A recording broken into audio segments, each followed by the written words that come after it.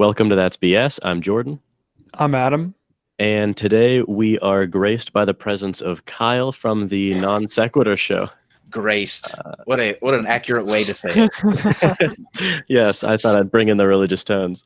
Um, Kyle, how are you? And why don't you open up by telling us, telling the audience about your show and where they can find you and everything like that.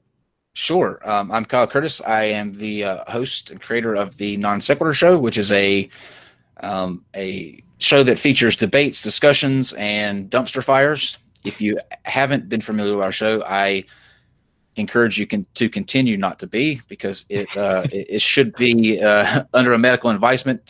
Sometimes it raises people's blood pressure and just can cause you to hallucinate, which is true. It is true. I sat last night watching the show that we had going on. It went for 3 hours, and it was just so bizarre that I questioned like where I was in reality. So yeah, if you don't know about it yet, you're lucky, and stay that way. But yeah. Yeah, the most recent episode that I listened to of yours was a few back. It was about whether or not it was kind of ethical to bring on people that you disagreed with and platform them. Oh yes, that was a good episode. There was a lot of dissent in the people who joined you on that one. There's a lot of dissent, and it's been quite the controversy. It sparked a larger discussion, which I think is necessary. But the interesting thing is the way that I sort of became more, I guess, sought after in terms of the attacks or whatever, than the person that they were protesting against me having on. It was an interesting dynamic. I slowly became worse than that guy. I'm just a person that believes that there are ideas, and there are people who have ideas that make you uncomfortable. And there's two ways you can address that. You can ignore those ideas, and they won't go away if you do. Or you can try to battle those bad ideas with good ideas and hope that there is someone out there who has been, under the guise of this bad idea, that sees the point that you're trying to make. And in that way, you can sort of invoke a change. But ignoring it doesn't do anything to solve the problem. Now, there's nothing wrong with either of those options. There's nothing wrong with ignoring it, and there's nothing wrong, to me, with having that discussion. But I'm not afraid to have that discussion. And for some people, that's just, they can't handle that. Yeah, I mean, that's interesting. We've sort of talked about that a little bit on our show, both on and off air. And I think the kind of group consensus we've come to is, if you're going to have someone on whose ideas you think are legitimately dangerous, then it's sort of your responsibility to push back on them in real time. And that's sort of like a personal stance that we have. But that's sort of where we've settled on it. Absolutely. And I think that's like, you have to be able to see, the misconception is that people started painting things as that, me, and I'm just going to give an example. It's like, you shouldn't platform Nazis. And when you do platform them and you go after those ideas, which is what we did, he wasn't an actual Nazi, but I'm just using as an example. They then act like you just had on a Nazi and we're chumming it up, Yeah, had a cup of tea with a Nazi. Yeah. Tell me about the Third Reich. What's going on in the Third Reich this year? You know what I mean? Like, it wasn't that way. It was somebody actively in defiance of their ideas. And so to me, that pretty distinctly says, I don't agree with this guy. I'm trying to show him where he's wrong. And to me, there's never harm in that. Never harm in that.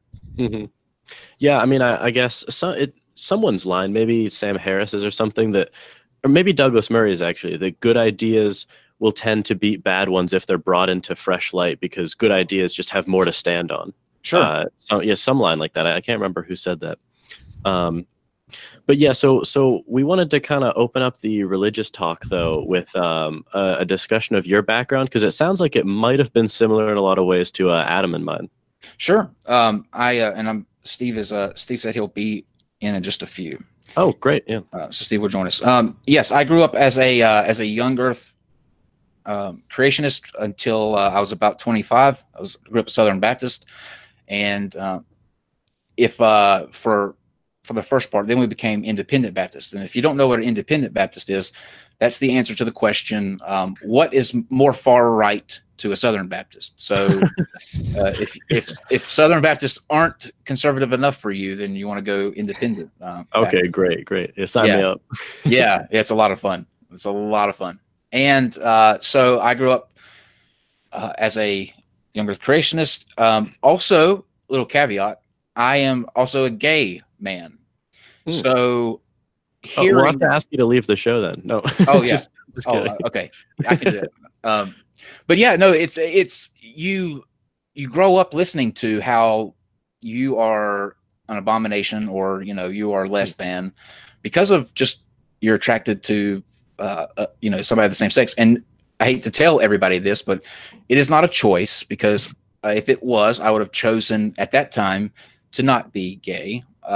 It just wasn't working. And eventually I was at a youth night one night. We were leaving, and one of my friends was watching an Aaron Ra video. He was on the Atheist Experience, actually, and he was laughing, and I was like, what's so funny? And he's like, this guy saying that there's slavery in the Bible. And I remember going, well, how can he lie like that? There's no slavery in the Bible. And I went home and pulled up that Aaron Ra episode and was watching it, went to the Bible verse he was throwing out there, and son of a bitch, there was slavery in the Bible. Yeah. And you don't, but it makes sense. You don't hear about this stuff on Sunday, in the pulpit. They're not going to get up there and preach about how so that video led me to watching more Aaron Ra videos. And the more I watched, and the more I went and verified these things in the Bible, the more I was just totally appalled. And it just didn't make sense that if there was a God, he definitely isn't Christian. Definitely is not the Christian God. And so I had to come out of a second closet, the atheist closet. Huh. That's a really interesting backstory. So was it, I'm curious, was it the sort of abhorrent moral things that you found in the Bible that was the main thing that drove you away, or was it something else? It was the complete, I felt lied to about. It's almost like this. Let's say you were dating someone, right? You meet somebody online, you go out for a bunch of dates, and they're just the most wonderful person. They talk about all of these charity things that they do, how much they love their family.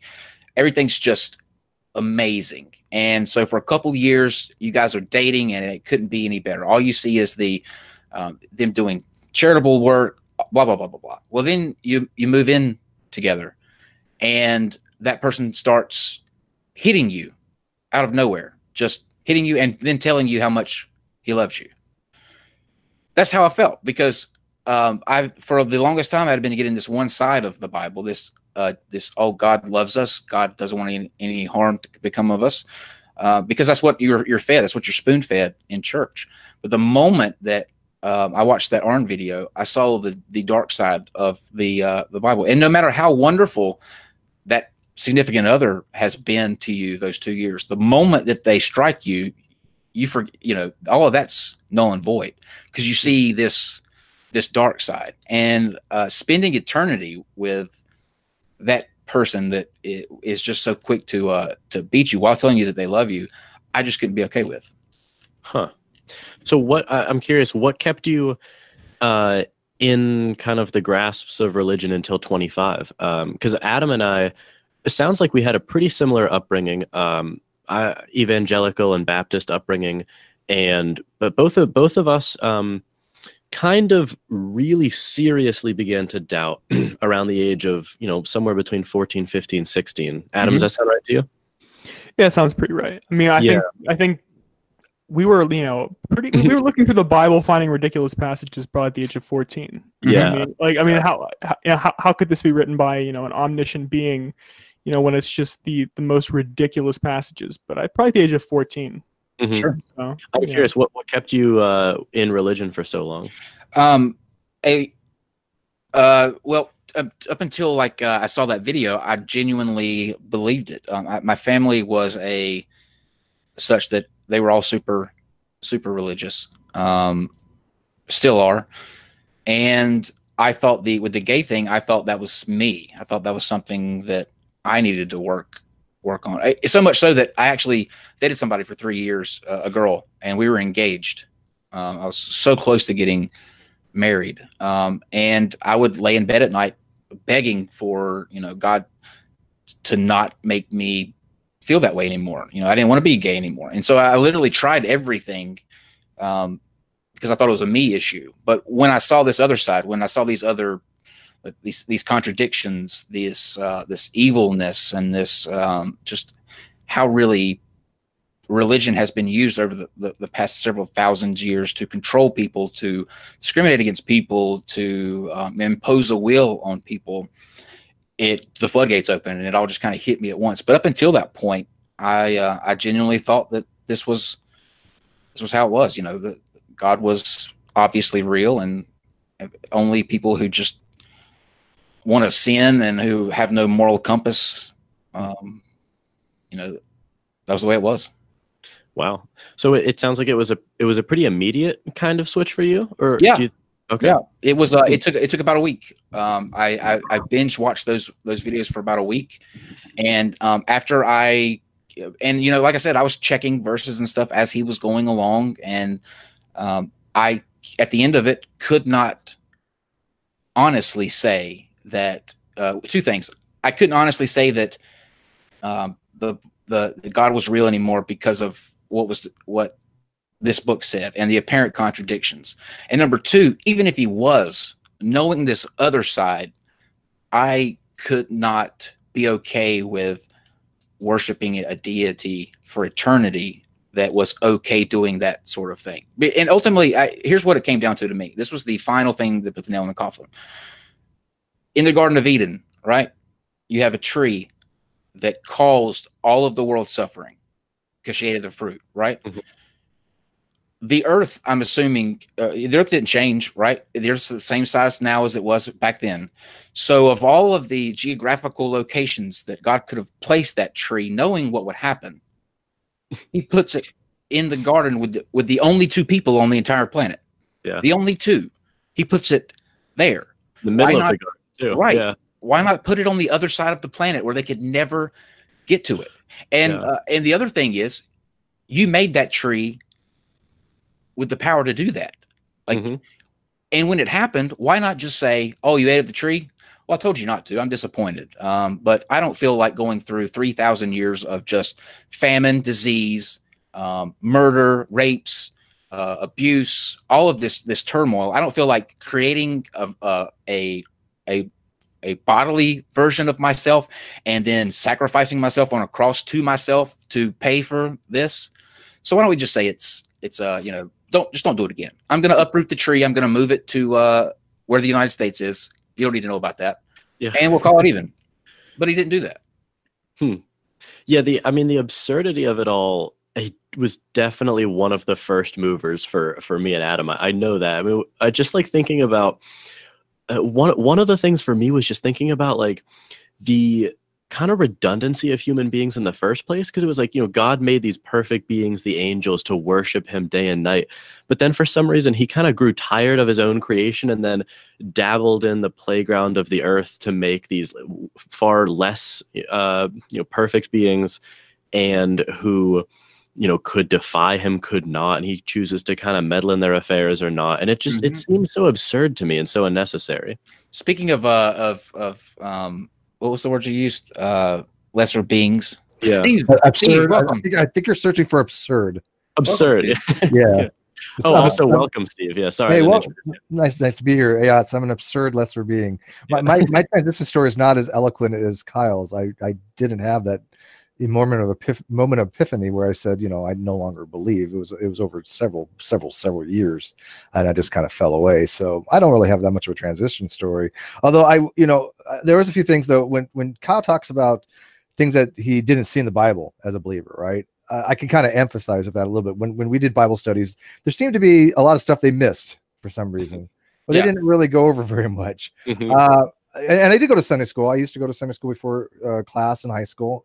I went to a Mormon church, But there was one story though that does stand out. It was Jephthah from the Book of Judges, where he was a general and he was led the Israelites against the Ammonites, and he made a vow to God saying that he would kill the first thing that walks through the door if he would win the battles and stuff like that. And the first thing when he got home from the battles happened to be his daughter. And I had never heard this story before. This was actually, I mean, literally sometime last year. Never heard this story before. I was like, that's not in the Bible.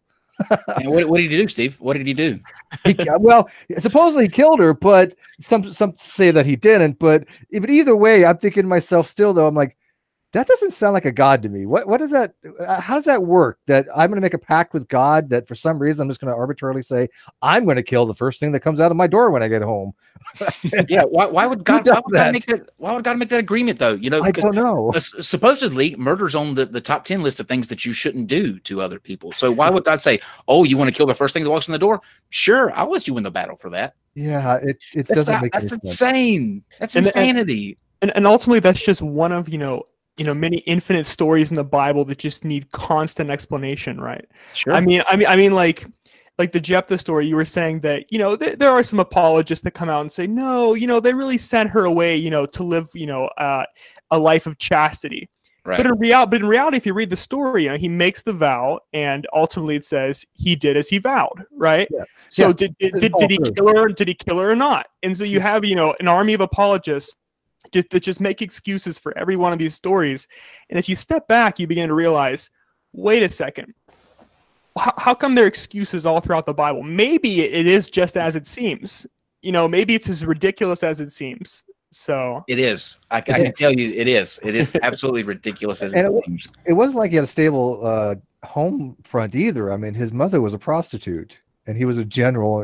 And so, I mean, it wasn't like he came from like a nobility or something like that. It's just the ultimate. The thing it boils down to is if I'm God, right, and I created everybody here, I want and I truly want them to spend eternity with me. Like that's a legitimate thing. I truly want them to spend eternity. I don't want to see them burn for eternity in hell.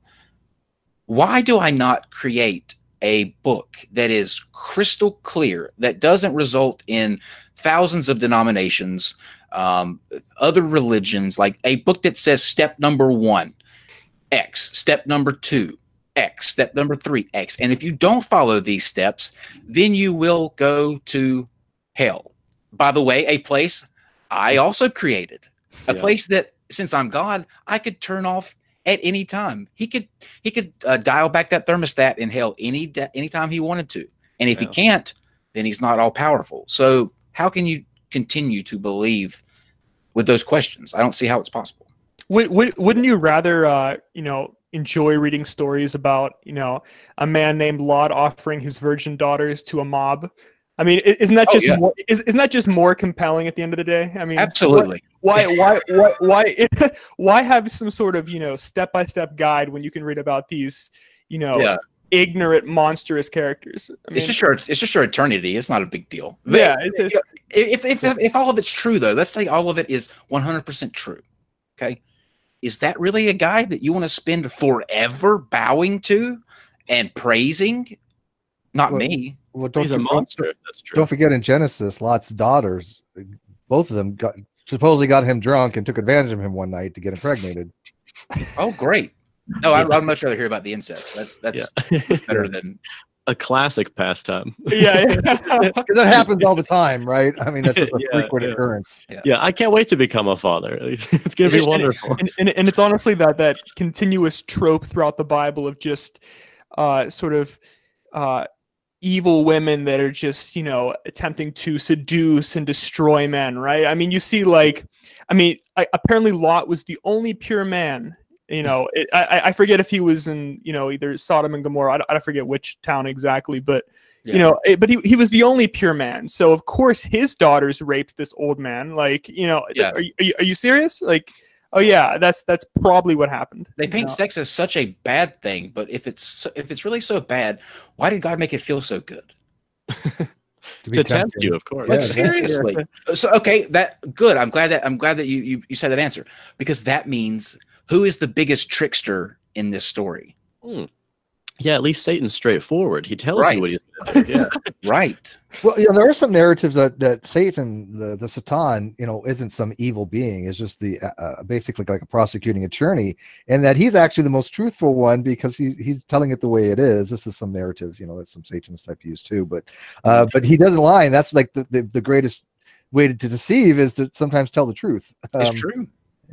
His character pretty much became more solidified in Revelation, right? Because in the Old Testament he acts as the tempter with Job and even in the New Testament with Jesus, but at the end of the New Testament his character is really solidified as this demon-like character, and that's the only one they seem to see him as. So is it rational and is it rational to think that because you were made fun of for having a bald head and you asked God to help you out with that, you went cry like a crybaby to God and said, these kids were making fun of me for having a bald head. Is it rational that God would then say, you're right, that should never happen, and send a herd of bears to tear these people apart just for making fun of your bald head? Is that somebody that you want to praise for eternity? No. My favorite apologetic for that is, quote, they weren't kids, they were teens. Like, that makes it any better. Oh, yeah, it doesn't matter. Yeah, I've seen those videos too where they're like, there were some unruly teens that seemed to be, verbally accosting him, and I'm like, okay, where are you getting this from the passage? Like, are you? It seems like you're adding this, and you're just ashamed of the story. Do you know what else they did that for?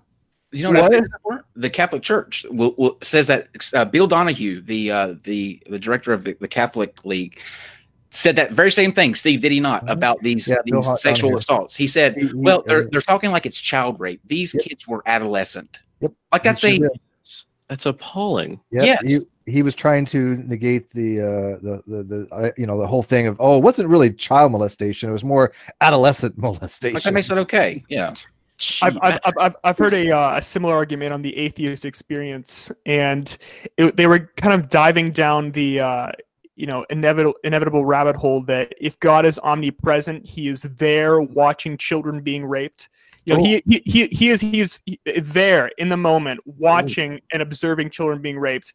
And the caller kind of responded, was like, well, you act as that little kid's innocent. And they're like, oh, I remember that now. I've seen that as well. Yeah, are you serious? Like that's your best response? I've heard that apologetic before, but here's a contradiction that I find, though. If God is everywhere, right, omniscient and all-knowing, and it happens to be omnipresent everywhere, but how at the same time he's out of time? Because a lot of narrative, for example, there's a position called theistic personalism, which is similar to classical theism, is where God acts as this great demure of the universe, that he basically sustains the universe from some outside perspective, kind of looking in, right? Instead of being one with the universe where he's pervasive everywhere, he's kind of outside space-time looking in. So time is not a concept to him, right? Okay. Which I'm not quite sure how that works, but let's go with it. But at the same time, he's omnipresent in the universe, but at the same time, he's outside time. That actually is a contradiction. Yeah. I mean, there's another kind of variant of that objection, which is like, how could there be, because we're sort of talking about like how could God punish us for things that like he set up for us to do, and a lot of objections will be like, well, God gave us free will, so it's a choice whether or not we choose to follow him. But what I've never understood about that is that if God is omnipotent, so he can do anything, and he's omniscient, so he's everywhere, and he exists across all times, like he's seen what's going to happen already, well then he by definition, by your own definitions that you've given him, he has the power to create any circumstances over the duration of your entire life that he wants. Absolutely. So he created the circumstances of your birth, the course of your life, and your death. So he knows already before you're created what you'll do. So I don't know how free will can blossom out of that. Think about another thing, though. Is it really free will if he's allowing you to have it? Like sort of, yes. It really free will? It is. Well, it is free will. That's free will is be able to decide without undue influence. But we don't have libertarian free will. But here's the funniest thing is that apologetics will run something called Molinism, S.J. Thompson's very famous for running modalism. Although she, no offense to S.J., I love her to death, she doesn't understand modalism. She throws it out there as like a defense of something, right? Well, because modalism. Well, what's modalism? Oh, I don't know, but it sounds good. But basically, it's an intermediate position that William Lane Craig argues that God, he knows everything, but he limits himself such that what he does is he says this: okay, I know what Kyle's going to do given two situations. If he's put in situation X, he's going to do A. If he's put in Y, he's going to do B. I want B to manifest. So what he does, God creates a modal possible world that actualizes, that puts Kyle in the B, Y, not A. So he does B. So Kyle still has a choice. That's so dumb. It doesn't resolve all. It doesn't resolve everything. Trust me. Where did they get that from, though? Like where in the book does that? Oh, there are so many people Nowhere. reaching for answers to this stuff that has no basis in the literature. They go with it because it sounds good. Well, okay, that's a possibility. So let's go with it. And people buy it hook, line, and sinker because for some reason it's in us that there has to be something to this. Like this, none of this could happen by a chain of unplanned events that led to where we are today. This has to be something that is put in motion by a grand architect. And it's just, you have to divorce yourself from that and look at what the book actually says. If you're going to profess to follow the book, read it, all of it. And if you read the Bible from cover to cover, 9 times out of 10, I will bet you will be an atheist by the time it's over. If you can come out and be a Christian, then you're just you're turning a blind eye to a lot of things in that book. Mm-hmm. Well, that was, I mean, one thing that Adam and I explored incessantly when we were just kind of leaving the church was the fact that, I mean, it has to be less than 10% of the Bible is ever discussed in a church sermon. Right. Where it's just, it is sort of weird that like, you'll notice that like they'll kind of do at least in my church, we used to do these sort of projects of several sermons that were like a series of a book, but it would be always a very short book in the New Testament. And I always kind of wondered, why don't we ever do that with like Deuteronomy or Leviticus or even other books in the New Testament? Like what's that one book one verse in 2 Timothy? A man cannot be taught anything by a woman, something like that. Like it's just like a piece of pristine wisdom from God or something like that. Here's what you have to like. This is what I take away from it. If you read something in the book where it's like for me and my story, it was the slavery issue. If you read that and then you go to someone in the church and you tell them like, or ask them like, how can this be? How can God seemingly be okay with slavery? The answer that you'll usually get is that something like this. Oh, it's not the same kind of slavery. Oh, it's indentured servitude. Or you'll get this. And this is what's really scary. You'll get the well, it was God's decision. God made us. He has the right to do that. When you get in your mind that you can in some way explain away owning a person and being able to beat them within an inch of their life as long as they don't die within 3 days, my brain can't do that. My brain could not get past that. Even if it is God, even if he is real and those things happen, I could not be okay with worshiping a deity that is okay with that. So it takes a lot to be able to sort of condition your mind to explain away not even your own actions, someone else's actions, and try to be okay with it. To tell yourself that, okay, I can get past this because it's God. I think that takes a lot. I think it becomes very easy to do that because I'm under the impression that most people actually don't believe in the God of the Bible. They believe in the God of the 21st century, which has been a sort of modified and distilled God that is all loving, sure, all wise, all powerful. Just this, this sphere of perfection, right? But that actually isn't the God of the Bible. So, like you were just saying, so if you go into the Bible and you begin to sort of juxtapose this God you've been fed with the God that is found in the Bible, you know, you can very easily, I would say, if you've drank the Kool-Aid, you can easily rationalize and say, well, ultimately the God I believe in wouldn't do the things, you know, portrayed in the Bible. Or if, you know, that being did, then I'm sure there was, you know, some wiser and more benevolent reason given the God that I believe in, right? But it's not the God of the Bible. You know what I mean? Like, do you understand where I'm coming from there? Yeah, don't drink the Kool-Aid though. Yeah. I know that tagline from somewhere. That's very well said. I think that's very well said. I think. Can I give another Bible verse that you had never heard in Sunday school, because I never did? It was news to me. And by the way, is this a PG podcast or can I go a little? No, this is R-rated. Okay, good. Oh, you have Kyle here, of course. Okay. Ezekiel. Okay, we're gonna go full triple. Ezekiel 23:20 to 21. Oh, I love this one. King James Version.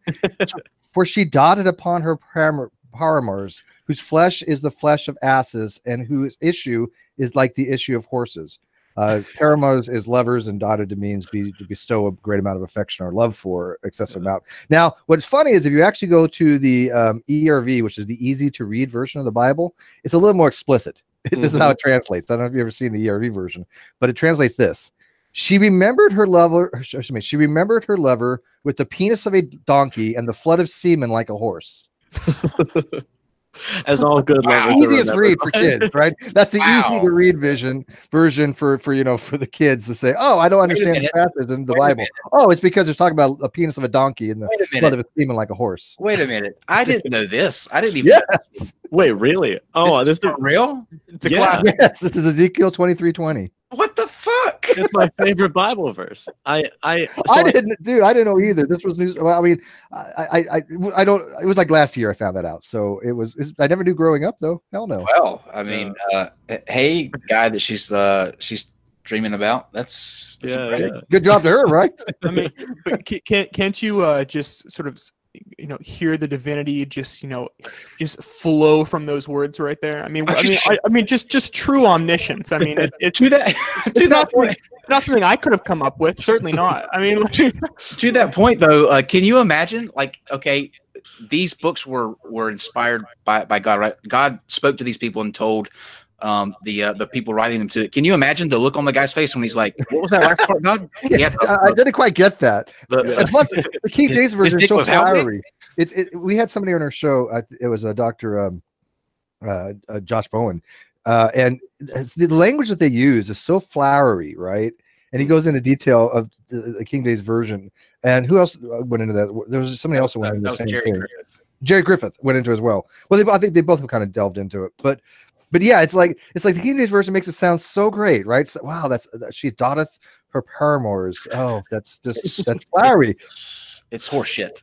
Everybody, it's horseshit. It's horse cum, actually. Yeah, I think you got the wrong slide. It comes out the front. The book is horseshit.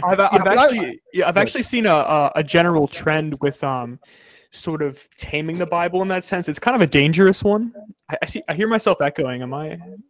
Yeah, check if your headphones are correctly plugged in, Adam. You might be doing like audio through your laptop speakers.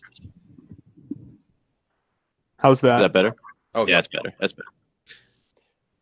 All right. So, yeah. So what I was saying was like what I've seen is sort of a general dangerous trend with newer Bibles that have been created and translated. I'm echoing again. Shit. Yeah, I can hear that. Is that for me? It just started. It's usually Adam when it happens. All right, let's try that. Let's try that again. That's okay, Adam. My bad. Performance anxiety happens to us all. This happens every night on our show. Every night. Well, Adam's fixing that. I wanted to backtrack for a second and get you two to respond on so about the I can hear myself now. The slavery in the Bible. One sort of like I've heard a defense of that where God revealed these kind of moral truths in stages of progressions, right? Where it was too radical to introduce full full stop, no slavery in general. So he eased the Israelites into it, where he started with You may not keep males as slaves for more than 7 years, but women you can keep indefinitely. Then women were granted the 7-year status as men. Then both were eventually required to be freed. Oh. Then it was no Israelites, but other people. Then it was only other people of like a certain, race or whatever. And so it was this sort of progressive, I'm doing air quotes for our audio listeners, progressive, iterative thing of morality. I've never bought that for a second. Bullshit. Here's why. Yeah. He in several verses instructs people that they can't wear garments that are made of different materials. He tells them they shouldn't eat shrimp. He lays out 10 commandments where they're all about the top 3 are about worshiping other gods. They're don't covet your neighbors. Like, he lays out all of these detailed, specific rules, and the most important one, like above shrimp and above mixed clothes, he couldn't say don't own people, don't treat other people as property. That's insane to put that in as an excuse. That's absolutely insane. I was reading a paper just yesterday, matter of fact, and I brought it to Dr. Alex Malpass's attention. I was having a conversation with him. He's a well-known philosopher in our group, and we were talking about what was called the moral epistemological argument for atheism. And I'm going to give the details of the argument per se, but it basically the counter apologist, because he had asked me, Alex had asked me, how would you counter this? If an apologist says something along these lines, because he likes to challenge me, because he's an ass like that. But I love Alex; he's a great guy. And the thing was that the apologist would say something along the lines of God was trying to bestow a higher epistemic standard to people by explaining to them morality incrementally, or more specifically, that just stop, because in order to know good, we have to know evil. So in order, we have to know immorality to know morality. And so God would allow for this immoral type things. God would allow for these so-called sins or transgressions, because it was teaching people how to have a higher moral ethical standard. I don't buy into that bullshit. But that is one of the apologetic narratives against the moral epistemological argument. He didn't have to have it in the first place. He didn't have to have these sinful things in the first place. Like, it goes back to what I said at the beginning. He can wish that away or will that away in a finger snap, and we can go back to perfection. But he doesn't do that. I would argue efficiency in that. What I would say would be, and you're right, but the way I would word it, I would be like, if God's trying to teach us lessons of certain kind, the way he went about it seems very, very inefficient for an all-powerful, all-knowing being. It's hypocritical and pretty damn evil. Evil would be the word I would use. Absolutely evil. Yeah, I mean, because he's condemning. I mean, forget about even the people that just don't listen. What about the people who never heard? I mean, the millions of people in India, in Asia, in South America, in North America before the colonialization. What about all those people who never had the opportunity to believe? Sometimes they'll have it afterwards. Like there's the argument from divine hiddenness is one of my favorite arguments. I think it's one of the best arguments for atheists. And basically it argues this, because I'm what's called a non-resistant non-believer.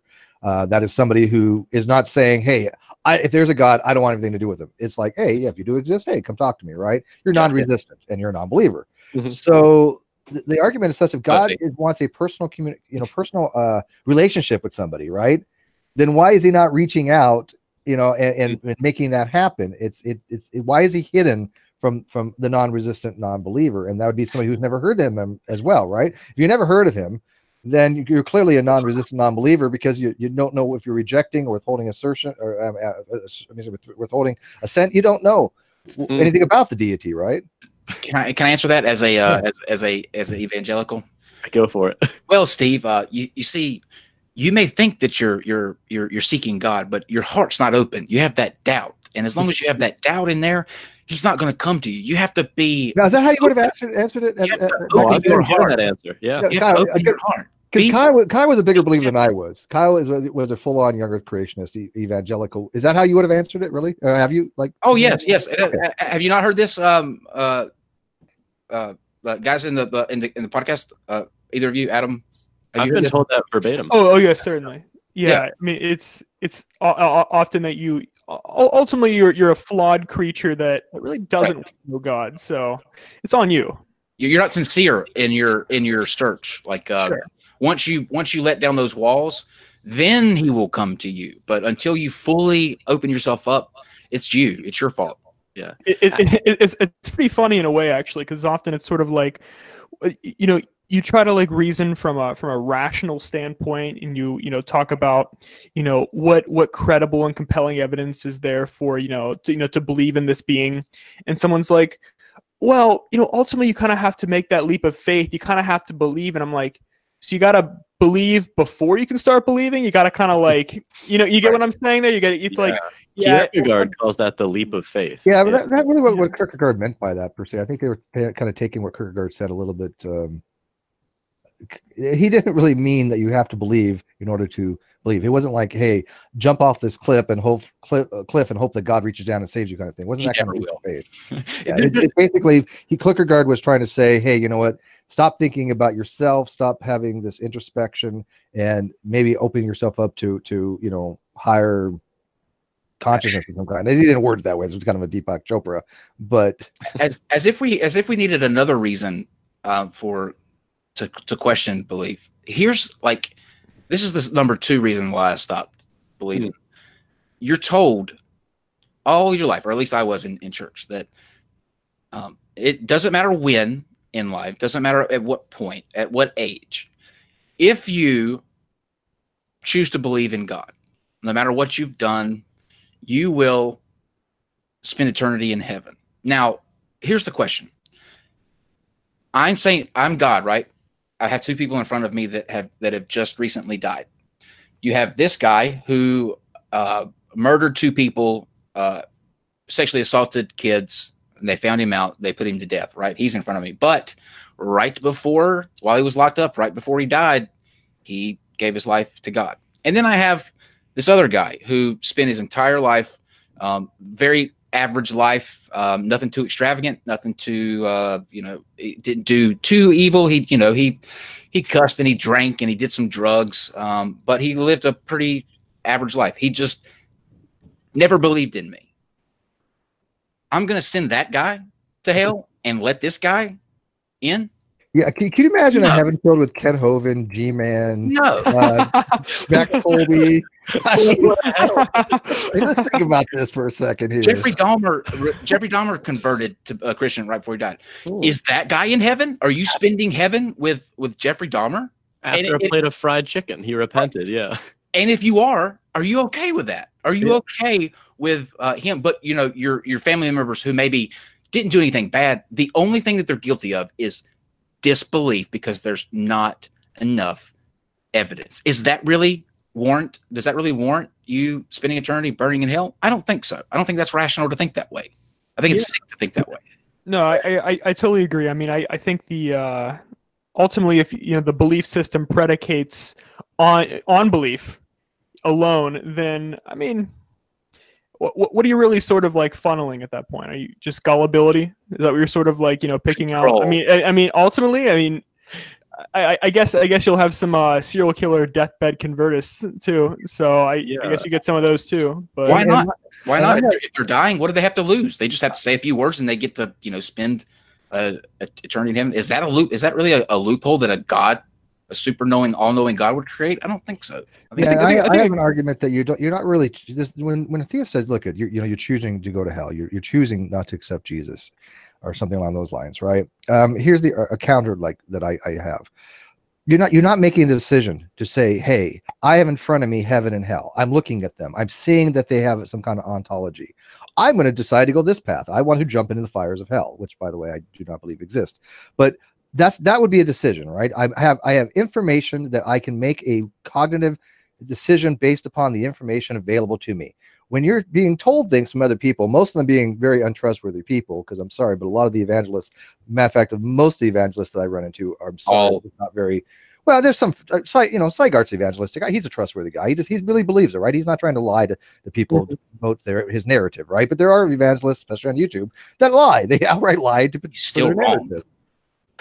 But he's probably they're not making an informed decision, though. right? So when a theist says, "Hey, you're deciding to go to hell," well, no, you're not, because you're not making a decision on, do I go to the heaven or do I go to hell? What I'm making a decision on is, do I have enough information to believe this person or this story? And by the way, you're not actually believing the story as much as when you hear it from the theist. You're evaluating the credibility of the theist a lot of times. Yeah. Sure. And Steve, I like your counter argument. I often take a simpler route, to be fair. I often say, when someone's like, "Oh, ultimately you choose to go to hell," I'm like, "Oh, I don't want to go." And they're like, "Oh, but you're gonna, you're gonna go." I'm like, "Oh, but along those lines,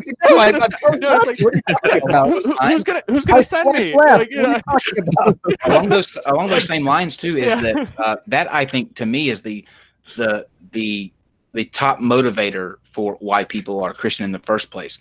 If you took hell out of the equation, I don't think you would have nearly as many people who are Christian, because I don't think that on its own people would say, "No, I love this God." You know, I think it's that threat of you or your family members burning alive for eternity that motivates people the most.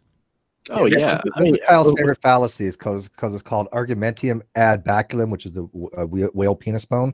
Right. But it's the argument from the cudgel, meaning that believe me or suffer the consequences. Right. And yeah, it's Roosevelt's foreign policy, but on a celestial realm. Mm-hmm. Yeah, and then Jordan and I sort of touched on this in an earlier video, but you know, I as sort of a caveat, I'm talking out of my ass here, but I've seen like an interesting trend in religions, where religions that intend to proselytize and spread the faith often seem to have a built-in system where they have or a built-in threat, right? So for example, like, choose something like Judaism, right? They're not trying to convert you, they're not trying to spread the faith. You know, what are the consequences for, you know, not being a Jew? Right? I mean, they don't believe in hell, so there aren't any consequences. But religions that intend to spread the faith often have this sort of, you know, back burner argument where, like, "You don't believe what I said, do you?" It's like, well, you know, I have news for you. You know what I mean? If you don't believe what I just said, you will suffer the consequences of that. Toast. And I've just seen that interesting trend in, you know, sort of proselytizing religions. Yes. And I'm Jewish by culture. My mom's Jewish, right? So I heard that Jewish people are automatically saved from some people, but you know, I have a friend, Dr. Kenny Rhodes. He's one of the nice theologian. He's a very brilliant man, really sweet guy. And we were talking the other day at lunch, and he said, "Steve, I've seen people die in real time. I mean, I've held them as they actually die, and I really do believe that during that moment, they're giving a chance to accept, you know, the narrative or not." Right. And I'm thinking about this, right? And I'm like, so what you're saying is that people that you know, live their whole life one way, if they accept at the end, they're good to go, right? And he's like, I believe there's something to that. Even after passing, he thinks that you can still be saved, right? And I'm thinking, okay, so, you know, do you think that I'm saved? He's like, oh yeah. He's like, even though you don't believe, you know, I can imagine, I wouldn't want to believe in a God that's going to send somebody like you to hell, right?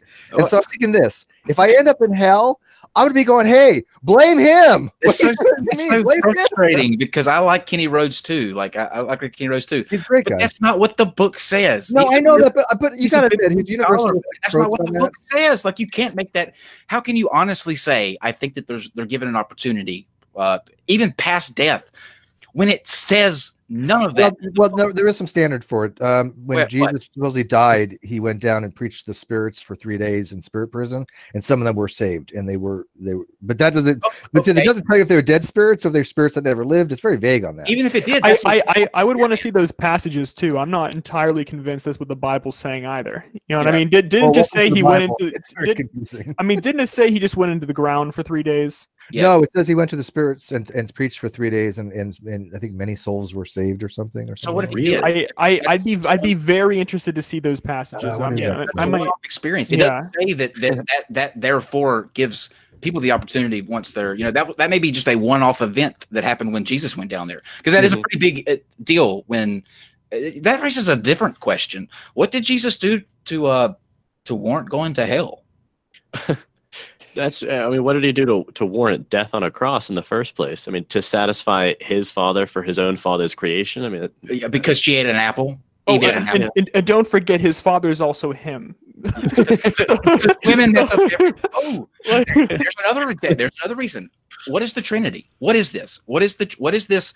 God the Father, God the Son, God the Holy Spirit. They are all one person, but they are not the same. I heard an argument that was sort of an artifact. It's not an argument, actually. It was more of an explanation. That was sort of an artifact of, because the New Testament especially is sort of an amalgamation of a lot of these different myth styles, where you have like Judaism, but you also have kind of Greek mythology and pagan myths too, and they were all sort of combined. And so that's why Jesus was sort of a demigod in a way, and also why there had to be a Trinity. It just sort of flowed more with the time. I don't remember that argument or an explanation very well, but it was something along those lines. I'm going to show you a chart that we had to know in Sunday school. Yeah. This is what we were told, and this is true. This is a graph that the Southern Baptist Convention put out. And this is supposed to be a triangle here. Okay. So here's what you have, right? The Trinity. God is part of the Trinity. Holy Spirit is part of the Trinity. Jesus is the Trinity. All one, right? Yeah. But here, God is not Jesus. Jesus is not the Holy Spirit. The Holy Spirit is not God. God. But they are all the Trinity. I have the passage for you, by the way. It was I'd like to hear it. Yeah, 1 Peter 3:19-20, by which also he went and preached unto the spirits in prison, which sometime were disobedient, and whence the long suffering of God waited in the days of Noah, while the ark was preparing, wherein few, that is, 8 souls, were saved by water. So that he went to prison. They didn't say hell, right? Well, the spirits in prison, again, I think that might mean hell. The concept of hell. Now, the 8 souls by saved by water, people obviously think as like the Noah's Ark, but some people have interpreted it to be like after death. I don't know. Again, when you do these, when you're doing an eisegesis of these things, it's like you can add anything you want to it. So Sure. Write a simpler book. Write a simpler book. Yes. Yeah. Well, I mean, that's another thing that I don't know when I discovered this, but as soon as I did, it was shocking to me. Just like the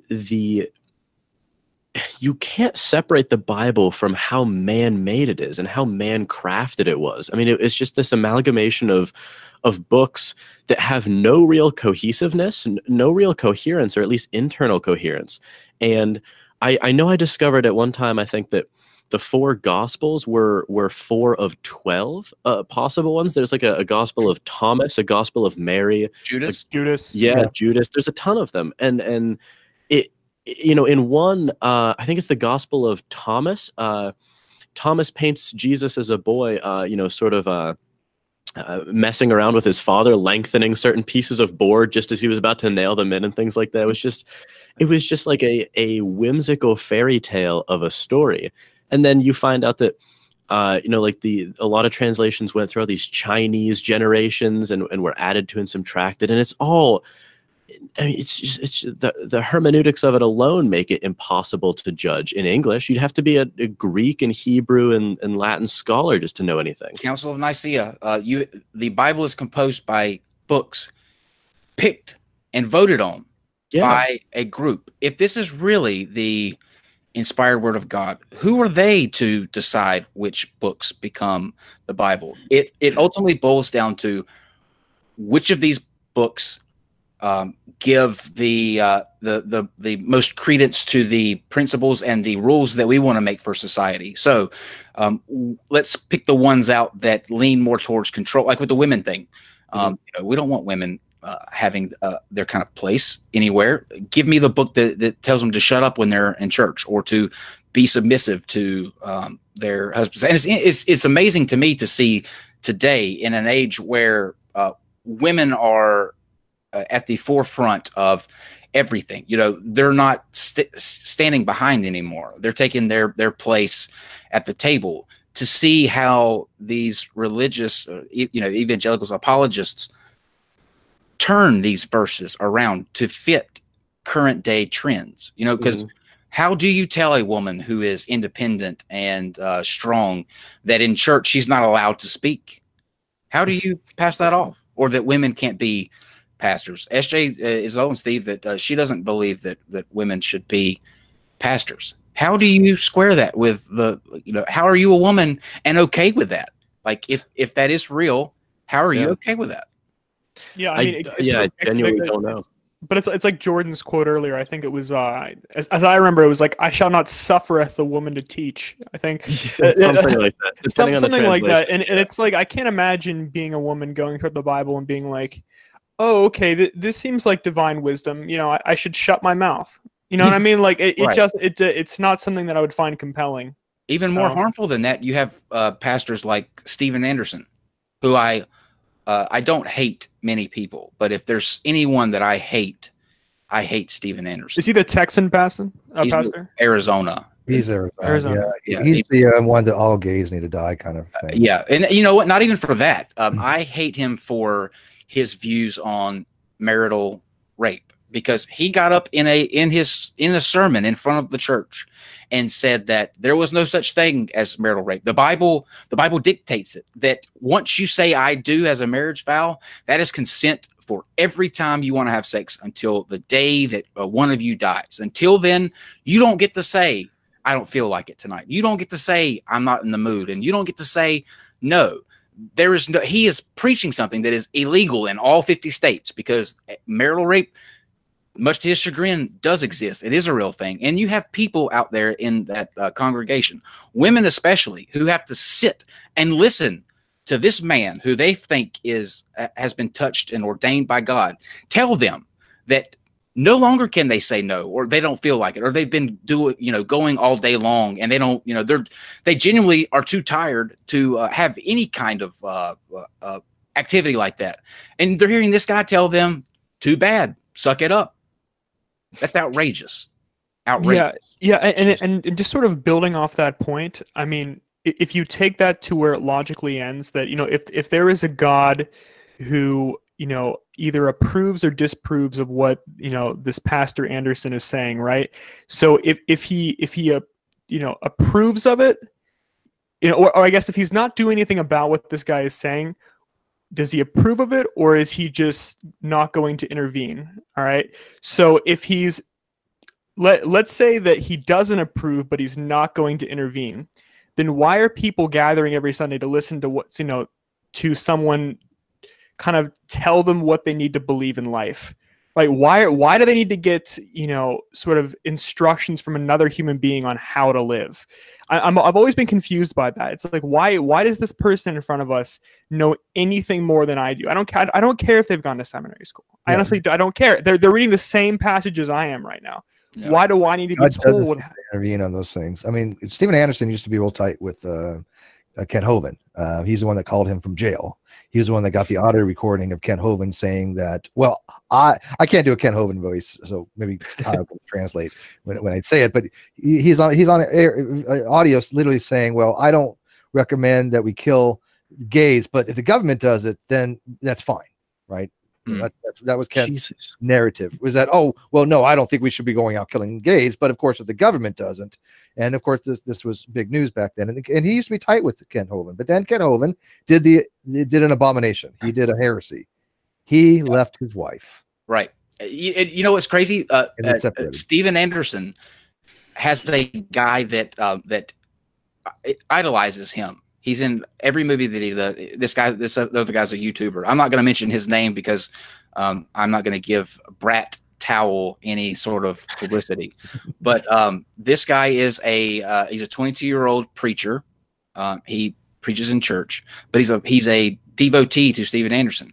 We've had him on our show twice, and I have sat across the cameras from him where he looked at me in my face and said, yes, the government should still be taking people like you and putting them to death for simply loving somebody of the same sex. And that narrative is one of the reasons why I left theism. In 2008, especially, there was in California, there was a proposition for gay marriage, and the LDS Church had invested a lot of money to go against it. And I was thinking at the time, Why would a church have political leanings like that? Why would a church get involved in politics? Whatever happened to secularism and separation of church and state, and why on this particular issue? And that was my breaking point. I mean, so even though I had a long transition and it really wasn't, you know, a moment where I said, you know, I no longer believe, that was at the point where I was like, okay, I'm just done with all this. Across this country, religion is on the decline. It is tanking. It is tanking fast. And with the advent of the internet and people's access to information, it has woken up a lot of people, and no longer are people willing to be okay with the sexism, the misogyny, the homophobia, the murder, the death, the incest, the evil, and the amount of blood that has been shed over that book. That book is responsible for untold amount of death all throughout history. That's the constant. It's always had undertones of religion in almost every war, in every battle, the monarchy. How many lives were shed between the Catholics and the Protestants under Queen Elizabeth and Mary and Henry VIII, and then even as up in America, I think it was the 1600s, the Salem witch trials, because one verse said, "Never suffer a witch to live." How many people died and were crushed to death or hung because of that one sentence? And if you can walk away and be okay with all of that at the end of the day, if all of that's acceptable for you and the things now that are currently out there, then more power to you. I just think that you are not a decently thinking person if you're okay with worshiping a deity that's okay with that sort of bloodshed. And it all comes down to like just the endless contradictions, right? Because you learn, you know, in a church context that, you know, God is able to touch the hearts of men. He's able to touch the hearts of men, right? He did for Pharaoh. Apparently he wasn't touching the hearts of, you know, those who engaged in the Salem witch trials. Apparently he wasn't touching the hearts of the priests who were, you know, molesting children, you know, from the hometown of where Jordan and I are from, actually. We're from Pittsburgh. Yeah. And that's where, you know, one of those, you know, recent, you know, Catholic, you know, sort of rape scandals emerged. Oh yeah. And it's like, you know, ultimately, you know, a Christian would say these things are due to the fallibility of men, right? And and you're like, okay, that's fine, but why, you know, if God is, you know, omnipresent, omnipotent, omniscient, why can't he simply, you know, inspire a thought, you know, sort of touch a heart of someone to be like, right, you know, and sort of impress upon someone the significance of their actions and say, these things are, you know, inherently wrong. The devil does it all the time. But he doesn't. The devil does it all the time. Yeah, but it's like, and I've actually seen on my Facebook feed a few Catholic apologists that, you know, Jordan and I know from our high school. They've been like, oh, this isn't representative of the Catholic Church.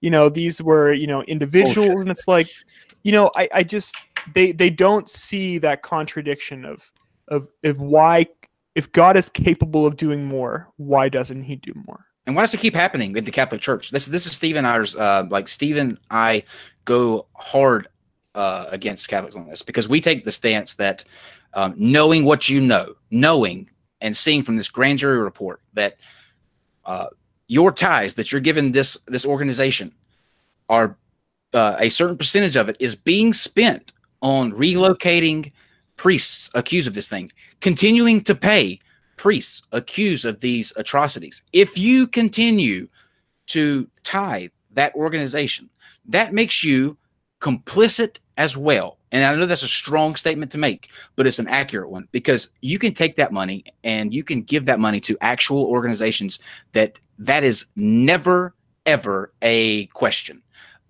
Thousands of organizations do charity work that they don't have to deal with any of that stuff. But you're giving money to an organization that knowingly is shelling out money to people who have been accused of sexually assaulting a child. That makes them complicit. Yeah, let me read my tweet. This is the tweet that I have pinned on my page. It's been up there since August 16th, 2018. So it's been up there a while. So it's got a lot of retweets and likes. But what I said is this, and it's a controversial thing that people they go after me for, which is fine. I want them to. Us and controversy? No. But it Yeah, says, we can't have that on the show. this is what I wrote. I wrote, to every Catholic that remains within the church, you are complicit in criminal activities. If your God is a moral and just God, don't you think he would understand you taking a moral stance against injustice? If not, then your God is immoral and not worth worshiping anyways. Exactly. Yeah, I mean, very much the same sentiment over here as well. Yeah. And You know what? I was just going to say, no, Kyle, I've actually never thought about it in terms of who people choose to give to, though. I thought that was a really powerful way to put it. Yeah, you can give that if you're giving money because of the good that the Catholic Church does. And number one, that is a lie in itself too, because it's the least efficient charity ever. One of the biggest horrors that's happening in on this planet that people are okay with seeing happen is that the Pope takes a stance on contraceptives and condoms that is killing millions in Africa. Millions of people are dying unnecessarily because of a stance on condoms. And give me good that the Catholic Church does. Give me the actual good that the Catholic Church does, and I will show you countless other organizations that can do that same thing without being okay with the murder or the endless suffering and dying of people in Africa and the assault that takes place on kids. I will give you multiple examples that can do that same work without all the bullshit that comes along with the Catholic Church. Yeah, and the overhead for the Catholic Church, I mean, the church is worth, and this is bare bones, probably around $10 to $15 billion. Highest estimates around $20 billion. It's not like they're in a need for funding, right? I mean, and most of that is going to opulence. Most of that's going to maintenance of buildings. Most of that's going to investments in Italian stocks. So there's a lot of things that it's not going to this charitable type thing that as people think is going to. So, Steve, how much of that did they spend on the priests and the cases against them? How much? It was $4 billion, I believe. $4 billion dollars of people's money that they, in good faith, give this organization because they think that it's the right thing to do. That God told them to do. $4 billion of that is that was paying off witnesses. That was going to pay off and the legal fees, fees, the priests' salaries, and whatever else that they can use to towards child abuse. That's obscene. Fucking $4 billion is going to that. Holy shit, that's disgusting. Actually, I didn't know it was that. I did not know it was that. It varies from 3.8 to 4. Holy fuck! But I mean, nominal amount of difference. $10 is too much. $10 is too much to go to that. $10 is too much to go to some guy, some piece of shit that is accused of assaulting a girl because he has the authority that they think is ordained by God. This man is from God. Who am I to fight back or tell anybody when he tells me not to? My soul might be in jeopardy. When you use that sort of power against a child, you are the most disgusting garbage human on the planet. And the fact that they're getting $4 billion, which is the equivalent to some countries across this planet, then you should be ashamed of yourself if you continue to funnel that kind of money to an organization that's going to spend it on that shit. And we're being told that we're the hateful, bigoted ones because we're telling people you can spend your money other places. Fine. I mean, you can give other organizations. There's many other Christian organizations. It's not like we're saying you shouldn't give money to Christian organizations. Right. I'm all for that if they're very charitable, right? If Jesus is real, if God is real, do you think he's sticking around the Catholic Church after the shit he's seen? No, he's the first person out. He loves it. He's watching it right now. He's chilling there watching those scenes. If that is true, then think about who you're going to be up there for all of eternity. I'll skip my ass happily into the flames before. But you got to be careful on YouTube nowadays because it's so funny because these are all high level discourse, right? Nobody's condemning the individuals per se. They're saying that they're horrible human beings. I think they're just either like in the Catholic Church. I think they're just misled a little bit, right? I think they're doing well, right? So I'm not condemning the people, right? But we've been called rape. What was it? What did Dean call it? Rape apologists. Rape apologists. Yeah. And child victim abusers, saying that because we called Dean out on his nonsense from Red Pill Religion, that all of a sudden we're abusing a child victim of child molestation. I'm like, do you understand? There's no correlation there. Why are you bringing him up? Why? But we're being called out on that narrative. But YouTube, is like very careful on what's called hate speech, right? I mean, that's a big thing on YouTube now. And yet, there's nothing that we probably have said that even remotely is constitutive of hate speech. So far, we've Quite the condemned opposite. rape. Like, Yeah. I don't understand that. Yeah. We've said factual things. I'm sorry, but if you continue to give money to people who have or who are actively spending it on the defense of people who abuse children, that is complicit. Here's an example. Let me put, just so there's no question. If I give Steve $5 every week, right, because Steve tells me that he needs this to eat lunch with, so I give Steve $5 every week. Well, I learn that Steve is taking that money and he is using it to buy heroin, right? He knows me so well. Am I knowing that this money is going for Steve to buy heroin? Am I complicit in this? Or a better example, if he was saving up money to murder someone, let's say I find out that he's saving up this money to murder someone, and I find out that he is going to spend this money that I'm giving him every week to have someone killed. Do you think a court of or a prosecuting attorney would not hesitate to charge me with complicity, knowing that murder was going to take place? You bet your ass they would. I would be charged for accessory. I just went from drug addict to murder for hire. Boy, yeah.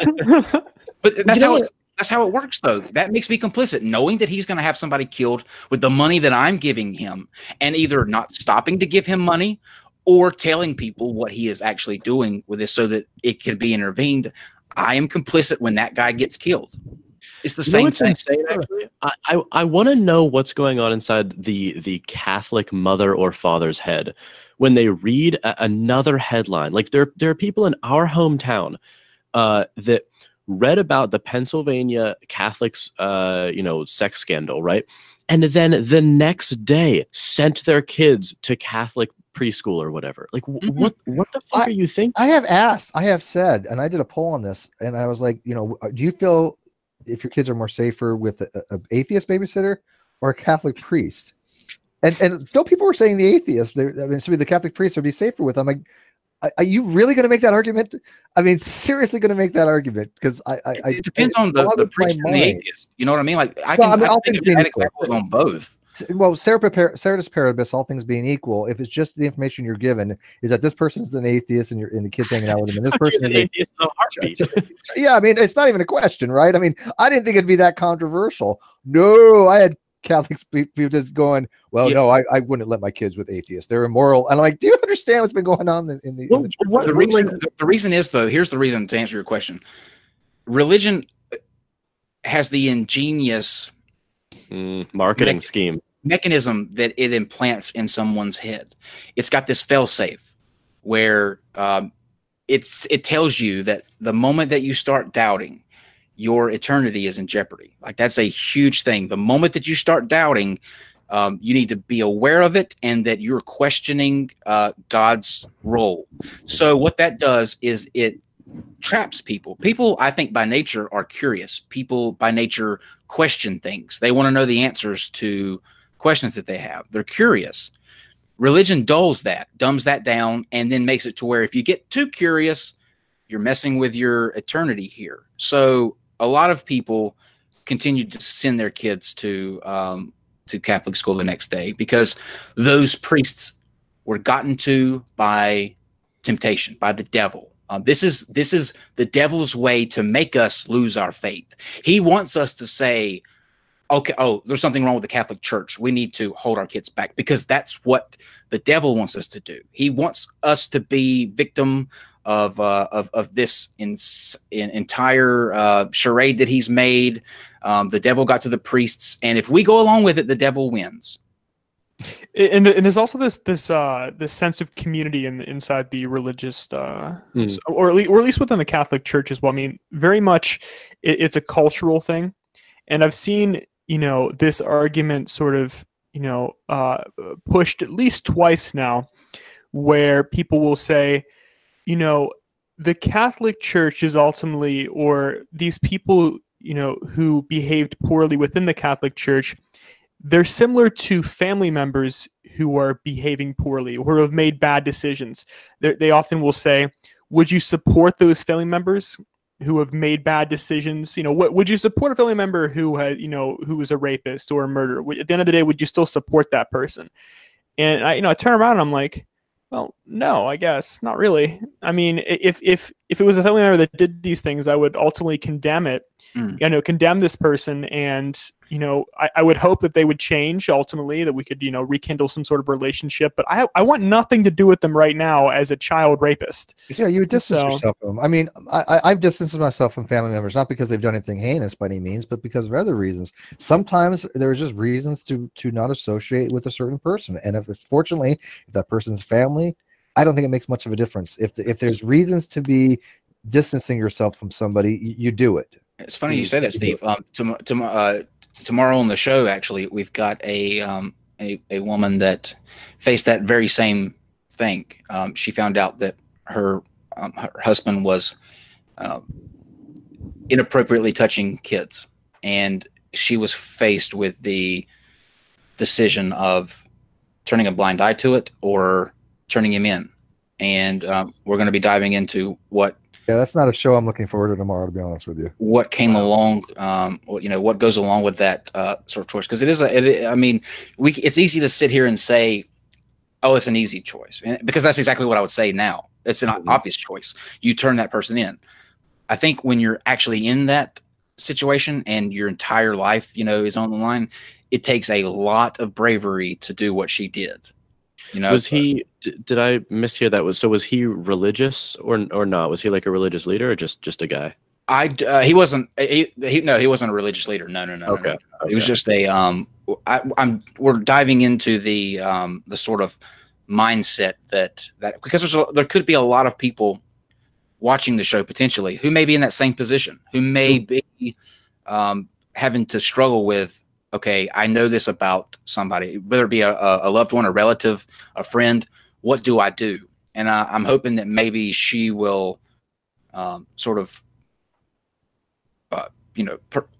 give people some good advice that will help them out in the right decision, which is making sure that person doesn't harm another child.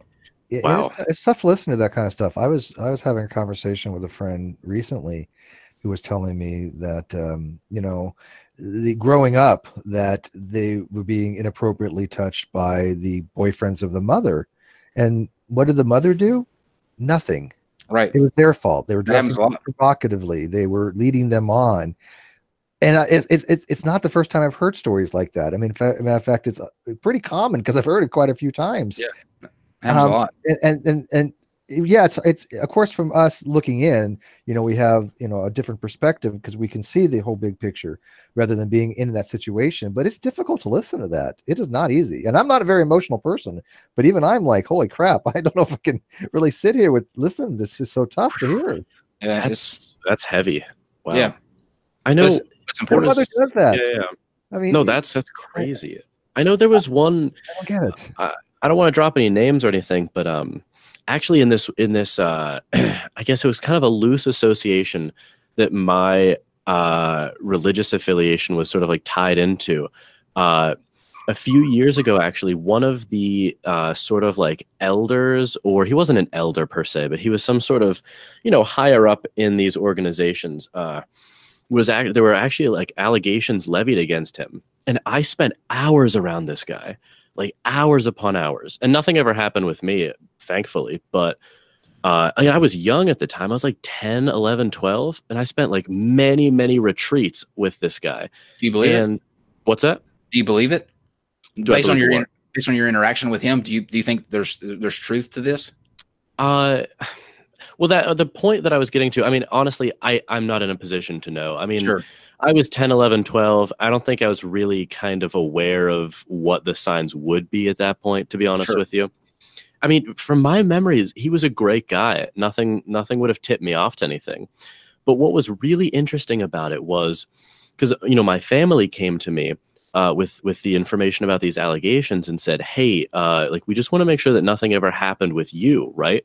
And I was kind of shocked, and I was like, holy shit, like, I never would have guessed that this guy, would have been doing these things. Allegedly, of course. I don't know what the actual, happened with the charges or whatnot. But what was really interesting is I said, no, nothing happened, thankfully. There was a moment of exhalation, and then it was just kind of gone. There was no thought of like, okay, well, why are these people who were on one hand celebrating as being like spiritual insights and spiritual guides into like helping us understand the Bible more, why are those people also the same people who are more proportionately than the population, molesting kids? And there was never that tension that was brought up. It was just, oh, well, thank goodness it didn't affect our family. And then we kind of moved on from it. It was just like it was kind of a really disturbing thing. People don't want to be faced with that. I don't think it's easy. Like when that's probably a genuine sigh of, thankfully, we don't have to deal. Thank God it wasn't our family, but thank God it was somebody else's family. Doesn't fly with me. Right? Yeah, I agree. It doesn't make any sense to say thank you, Jesus, that it was some other family that got molestation going on. By the way, I was an ugly kid, so nobody ever had to ask me about that. Nobody. This can be fixed too. This can be fixed too. Stop with these archaic laws about priests not being able to either get married or be involved in sexual relationships. This is not something that God commanded. This was a rule that was put in place several hundred years after the church had already started going. This was not something that God passed down. This was something that the church decided should be the way that it is. And if you stop with that, I'm not saying that it would all go away, because it takes a special kind of creep to harm kids, but it can't hurt. It can only help alleviate the situation. But they're not doing any of this. They're not willing to budge on any of this because they can't be wrong. It's infallible. They're infallible. Yeah, I mean, that's the thing is I would never make the claim that there's something about religiosity that makes people attracted to kids. I would never claim that. But if you want to molest kids, where's the best place to do that? It's in the Catholic Church. Right. I mean, you have pristine access to young kids who are insanely gullible, being told that there are men in the sky who are watching them. If you tell, you'll be sent to hell. And if you are discovered, the church will pay for you to be shuttled from parish to parish where you can have fresh victims. Like it's appalling. It's disgusting. And ultimately, it does go back to that ridiculous creed of Christianity where you don't have to apologize to the victims, right? You never have to be accountable to the victims. You're only accountable to God. So if you do these things to children, you don't have to turn around and tell their families, apologize, make reparations. You merely have to, confess your sins and receive forgiveness, right?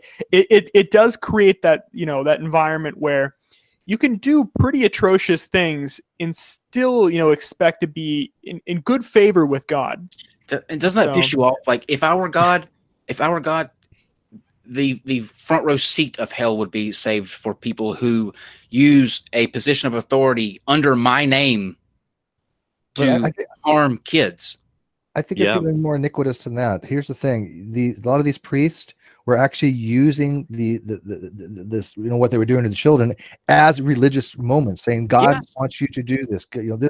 This will help you be saved. This is cleansing you. This is for your own benefit." I mean, that if there's much more evil than that, it's only a small margin to the very, very bottom of the depths of humanity. I mean, that's just. Steve, they were giving crosses. Priests were giving crosses to kids. I forget which church this was from, but they were giving crosses to kids that were the most vulnerable, so that other priests would know. It was a symbol to them to let them know that they were more susceptible to these things. Now, how is that guy going to be forgiven? How does that guy get to still go to heaven? But the guy that's a racket. Those are planned machinations. Those are what I kept saying to me, and I know I get flack for this, but I really do honestly believe this, that the church has become a institutional crime organization. It is. It's the mafia. It all comes down to, just the sort of divine, spectrum of sin, right? Raping kids is pretty bad, but it's not quite as bad as not being fully convinced of the religion, right? You can be saved for this, but you don't believe, you're screwed. Exactly. All things are the same. Like, how is that true too? How is me lying to my grandmother because she asked me how her meatloaf was? I thought it was horrible, but I didn't want to break her heart. How is that the same as these priests raping little kids? That's ludicrous. There's a defeater of that too. If there's an argument that all sins are the same, that means literally all sins have to be equal, right? There cannot be an outlier to that. But in the Bible, there is an outlier. The blasphemy against the Holy Ghost is considered to be an unforgivable sin, and then what that entails, I think, is a little more complicated than what people think. The only one, right? It's not just denying of God. The way I remember reading and interpreting it is that blasphemy against the Holy Ghost is having complete knowledge, having full knowledge of a deity, and then rejecting him. Satan would blaspheme the Holy Ghost, but we as men can never do that because we're going to have pure knowledge, full knowledge of God. Oh, I can try till the day I die, though. Fuck you, Holy Spirit. But if that's something that is a sin that has a different punishment, then clearly it follows logically that all sins are created equal, because now you have two categories. You have these sins and you have this sin. They're not equal. It's simple reason, right? Yeah, the blasphemy of the Holy Ghost is an interesting idea. I mean, so like it ultimately comes down to, well, if you don't know about me and you don't worship me, I'm pretty angry at the end of the day. I'm pretty angry that I'm not being worshipped by you and you don't know about me. But if you know about me and you're not worshiping me, ooh, I'm very angry. You better be worshiping me. I'm very, very mad. It says that God is a jealous God. God is 3 of the 10 commandments are all about him and worshiping other gods before him. It's so like if you hear all this stuff, like if you are somebody that's watching this podcast and you are a believer, how can you still be at this point in the podcast? Like, how right now can you still honestly tell me that you're okay with all of this, that all of this that you've heard is and I know that you said you had other stuff that you wanted to get to. I hope we didn't take up too much time. No, I've been loving this. Yes, this is a ton of fun. But like, these are all legitimate questions. Whether you think that we are we're being too we're bashing religion, we're not. We're stating factual events that have happened and asking legitimate questions. And I have not to this day had any answers to any of these questions, which is why I remain I'm actually anti-theist. I go beyond atheist. I think that religion is in itself harmful, and it is something that's dangerous to society. So I take it a step further. You know what? I can tell you about what the answer to your question would be. Sure. So like, for instance, all of my extended family and immediate family, they're all still just as religious. I don't anymore, but when I was really, because when I was living at home, I'd go to church with my family. And when I was not becoming, because I never got baptized actually. It's over for you. Yeah, I know. Because I think that, Adam, you got baptized, right? But I was the only one.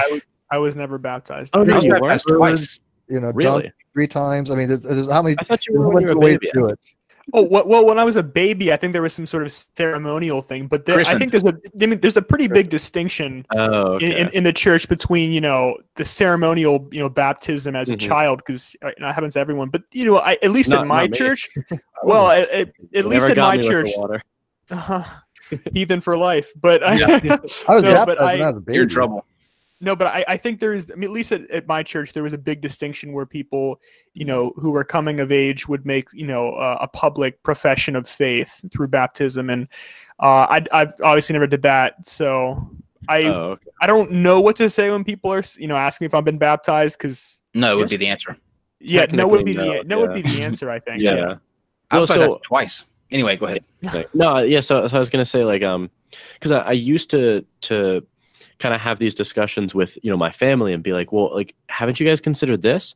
And of course, they hadn't, which is no fault of theirs, I guess. They had just never they had never been presented with a lot of these. But so, for instance, if I went to my parents and said, hey, like, I want you guys to watch this this video that I did with these 2 interesting guys and listen to it and tell me, like, how you could possibly believe at the end of this. I'd be shocked if they got through it to the first of all. But if they did, I think their response would be, to undermine our credibility psychologically, just to say like, well, you're so gleefully wrapped up in this disavowing of, you know, our creed, that I think your heart has been hardened. You know, you've Now, become. are they young earth creationists or evangelistic or what's They're evangelicals. They believe in a young earth. okay, so that narrative. Okay, my I'm going to say specialty just because I don't know what else to call it.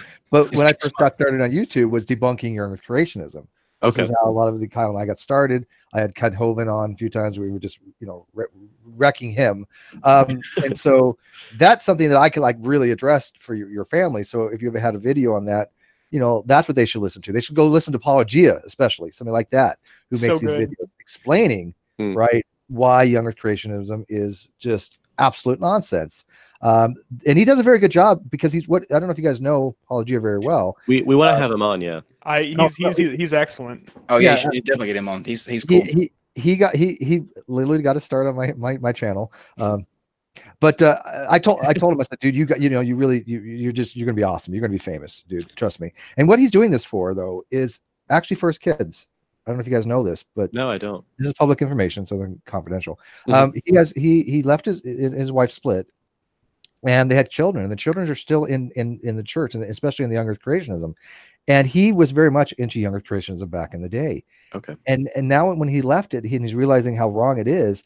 He's trying to make up to that and trying to get his kids to recognize that it's wrong, because he feels guilty because of the misinformation he had put up all those years. And I think that's one of the greatest motives to have a channel that I've ever heard in my entire life. That's incredible. Here's the thing that I'll ask your family, though, up until this point, if they got to this point, whether they think that my heart's hardened or Steve's heart's hardened, they're not. I would ask if they could genuinely get past the, you know, what we were wrapped up in, and objectively answer these questions. Like, why is it that X? Why is it that Y? Why is it that, you know, the thing with the Garden of Eden, the contradictions, the murder, the God seemingly being okay with killing a general's daughter for him winning a war? Answer these questions, and if you can't, at the end of the day, answer these questions, ask yourself why. Ask yourself why you can't understand this. If God is giving you the ability to understand your eternal soul, like what can happen with that, and supposedly giving you the steps to do so, why are the steps not clear? Why are they so vague? And then why are these steps chosen by a group of men in Nicaea to be those steps? What if there's more? What if there was other books that were supposed to go into this but weren't chosen in this American Idol version of the Bible?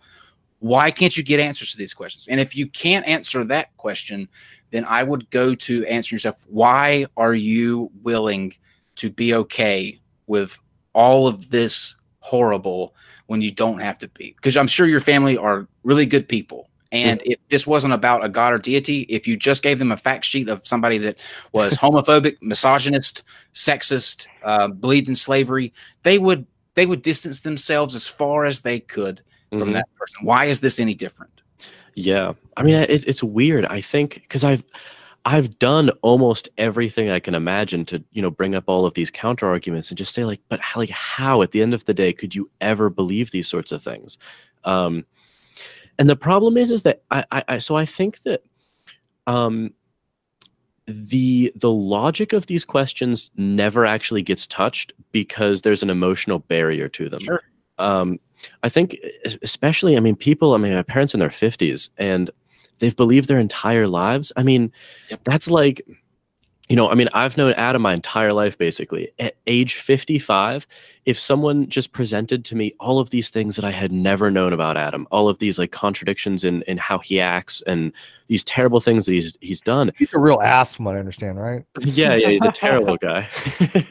I would be so conflicted and torn as to, and it'd be so tempting, even if I was presented with strong evidence, to just disavow it and discredit it and say, I don't know, but I just can't believe it. Yeah, it's a different type of fact because it's contrary to the narrative that you've been exposed to. And I have found, in order to get people out of young earth creationism, is that you have to find just that one chink, that one piece of data that is just irrefutable, that sets a domino effect in motion. When I had somebody leave one time, it was because they were convinced, they were big fans of Hovind, absolutely convinced macroevolution didn't exist. They were done. Steve, you're an idiot. Why do you believe in evolution? Macroevolution is no such thing. And I was like, well, let me explain it to you. And we actually had a debate on it. And he literally came back a couple hours later and said, hey, I just checked what you said and seems to be right. A month later, he left Young Earth creationism. So it's that one chink. That was his chink. Now, other people have other chinks that they might, like, for example, Ken Hovind. I've got him to admit 2 of his claims completely BS. And he was aware of it, and he doesn't care. That is, some other people have looked into that and went, oh. I think what you're saying, Steve, is get rid of Ken Hovind. All of your examples lead back to Ken Hovind. So because he's one of the. if we're able to get rid of Kent Hovind, I will say this, and I don't usually say things like this, but there's a handful of people. If they, on their passing, I'm not going to mourn by any stretch of the imagination. The world would be a better place.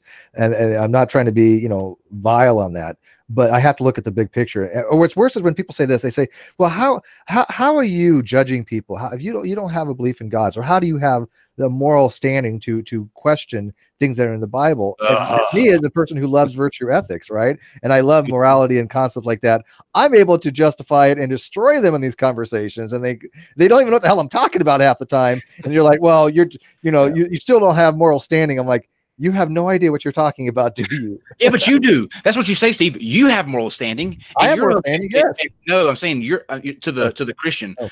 Okay, let's take them at face value. Let's pretend I don't have moral standing, but they do because they believe in God. You should be able to say that the God that you believe in is advocating for slavery and murder and all this other. But you're not saying that that's immoral. So where does that put the blame there? I think that's all on that too. Exactly. I've said the same thing to them. I'm like, look, if God grants you these morals, and even if you subscribe to what's called divine demand theory, which is an ethical subjectivism position, God gives you the ability to formulate what is right or wrong in normative ethical theories. So if God has this ability and he's given it to you to reason and to have decisions of what you think is permissible, morally permissible and morally impermissible, and you're looking at something in the Bible going something like the slavery or that women can't be raped in marriage, and you don't find that morally repugnant, then I don't know where you're getting your sense of morality from. Because I mean, I could understand an apologist saying, well, okay, God doesn't really think those things. Okay. At least you're acknowledging that you're going to want to believe in a being that doesn't have that kind of repugnant morality. But not all those do. Stephen Anderson believes in a God where you can't be raped in marriage. I'm sorry, that God that he worships, if that's what he's advocating, is not a moral being. It's just not. But do you guys know the apologist Frank Turek? Oh, yes. Okay, yeah. So I was listening to what's that kid's name? Alex O'Connor. They had a debate on one of the best debates I've ever seen, actually. Yeah, it was an interesting talk, but I gotta confess, I actually paused it, like, probably it's like an hour long, maybe like 35 minutes into it, just because I couldn't stand the conversation anymore. Because I think Alex is very smart, but Frank, I don't think he's being disingenuous at all, but I'm not sure he can honestly follow the arguments that were being presented. I don't think he was being disingenuous. I think he couldn't follow it. Like, he couldn't get past the idea of objective morality. He kept saying, well, how can you, at the end of the day, is the Holocaust just subjectively wrong? And it's like, well, you have to, Alex kept saying, well, given that, we value human well-being, and that's sort of like an assumption we're going off of here, human well-being through that context. Of course, it's objectively wrong that, people, suffered, under, for years at a time. And, he kept expanding on this, and he was like, so you're saying it's not objectively wrong? And it's like, he misses it. Sounds weird, right? And I happen to like Alex. I've talked to Alex numerous times about morality, and he will listen to me. I disagree with him on a few things, but Alex has some difficulties in his ontology. I don't know if you know Rationality Rules. I've seen a few of their videos. Brilliant guy. One of the most. They did a response to Alex, right? Yeah, and I happen to agree with Rationality Rules. I mean, Rationality Rules knows this stuff inside and out. I've never seen a person, a lay person, that knows philosophy as well as Rationality Rules does. So I happen to agree with him on the stance. But I mean, it's not like Alex has it really completely wrong. He just has a little bit things that needs to be pointed out. But here's the thing, because Alex tells me he's a moral error theorist, which I happen to tend to as well. But a moral error theorist is not going to subscribe to moral realism or even more objectivism or subjectivism. It's a different thing altogether. But what Turek does is this: he's trying to conflate objective with absolute. And that doesn't work that way. Now, I do believe objective morality can exist. Rationality rules and Matt Dillahunty, a lot of the people believe, and Sam Harris believe, and Shakir will say this. This is how objective morality would exist. And it's not that complicated as people think it is. All it is this. If you're going to ground it in some kind of goal, like amoidia, which is human flourishing, or harms and benefits, if that's your grounding, it's called a hypothetical imperative. And a hypothetical imperative means that I'm going to be doing something that will get me to my goal that's objectively true. A fact would be something along the lines of, if I want to win a race, I have to run fast. That is a fact, right? I mean, then you could say, well, what happens if you don't want to run the race? Well, then you're not doing the goal that you're going for, right? So objective just means it applies to people in those situations. If those are your goals, that's what an objective moral framework would be. What if you want to win the race by taking a car, though? But it doesn't change the fact, though. Did you guys see Frank Turek? It remains the same. Christopher Hitchens? Who against Christopher Hitchens? Frank Turek. Maybe, but I'm not recalling. I've seen so much Christopher. Oh yeah. Oh man. Yeah, probably somewhere down the line. He was brilliant. This guy asked him a question. They were doing the Q&A, and he said, why don't you just stay home? You come in and you make all of these you make all of these allegations against religion, and it's not harming people. It's not harming any people. Who is it hurting if I want to believe in God? And Frank Turek's are there smiling, and Frank Turek goes, yeah, but how do you word it? Something about like ultimately what does it take to be evil? Like he misses off all these things and it says, what if all of these things are evil? Like, how do you know what evil is? And he goes, no, Frank Turek says, where does evil come from? And Hitchens looked over and he goes, religion. And the place just goes crazy.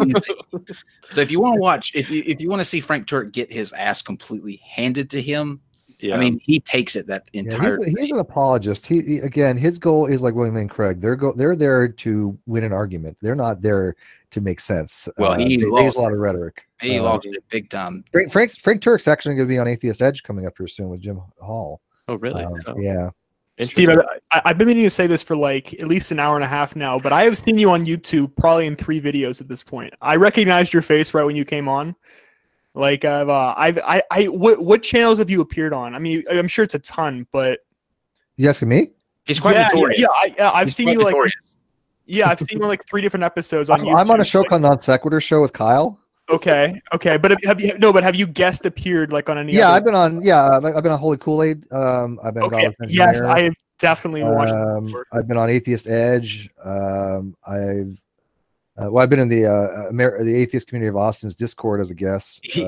Visual. He fights often with people, so you'll often see him. I'm a fighter. Yeah, I'm a scrapper. You'll see him. I'm the most loved, hated person on the internet sometimes because I don't follow the narratives. There's fires every week. Fires every week. And this is a bold statement, but I also feel like I've actually seen the debate you held with Kent Hovind too. I think I had 12 debates that I hosted with Kent Hovind with King Crocker. Okay, yeah. So then I've definitely run into at least one of them, and we had King Crocker debate him and destroy him. We had Bill Ludlow destroyed him. We had on Raw how many times? Oh, I watched the RN Raw one. That was it. Won't happen again though, because about a month ago we were supposed to have Kent Hovind come back to the show, and he was going to debate this guy named Esteban. And some things happened. It was supposed to be a Saturday night. Some things happened, and we were waiting on him to start the show. He wasn't there, so we called him. Steve talked to him, and he said, "Oh, I can't do it tonight. I can't do it tonight. We'll do it tomorrow. Okay, we'll do it tomorrow at 6 o'clock." So 6 o'clock comes the next day, and he's nowhere to be found. He had been sending Esteban messages throughout the day saying, let's do it on my channel. I don't want to do it on non-state. Blah, blah, blah, blah, blah. So we go live. Esteban's here with us. We don't find Kent Hovind. And so we're like, why don't we call Kent now and find out where he's at? Well, Kent calls in and says, I don't know what you're talking about. I never agreed to come on your show, blah, blah, blah, blah, blah. Well, our lovely producer, Dave, which shout out to Dave, couldn't do it without him. he had recorded the day before and our conversation with Kent. And we proceeded to play it live to Kent there on the show. And you know what he did? He hung up. Really? Yeah. Hung up. Can't lie. Wait. Wow. Wait. Stop. Yeah, That's but crazy talk. it's A man of God. It's different though. Never, I don't think it's a different standard when you hear him actively lie to our face and then hear him in his own voice refuting what he just did. And if you can still follow that scumball after that, then there's something wrong with you. Wow. Yeah, he did boldface lie. That was just it was unequivocal. Right. That's pretty telling. Yeah. To be honest, though, people just they don't. I mean, I know he has, you know, probably a steady base of acolytes, but at the same time, people that I've come across tend to just stumble across his videos, right? And like I'm not going to mention names here, but someone I deeply respect who isn't well versed in science, was like, "Hey Adam, what do you think of this?" And he like put the screen in front of my face. And it was Ken Hovind, and I'm like, oh my god! I'm like, I couldn't like fully impress upon him. Just like I'm like, oh no. I didn't even know where to start. I'm like, okay, well, for one, this guy went to prison, right, for tax evasion or tax fraud. I don't know what it was. Structuring. Yeah, I was like, not tax evasion. I was like, okay, let's start there. You know what I mean? With this guy, but he's a notorious fraud. So. Yeah.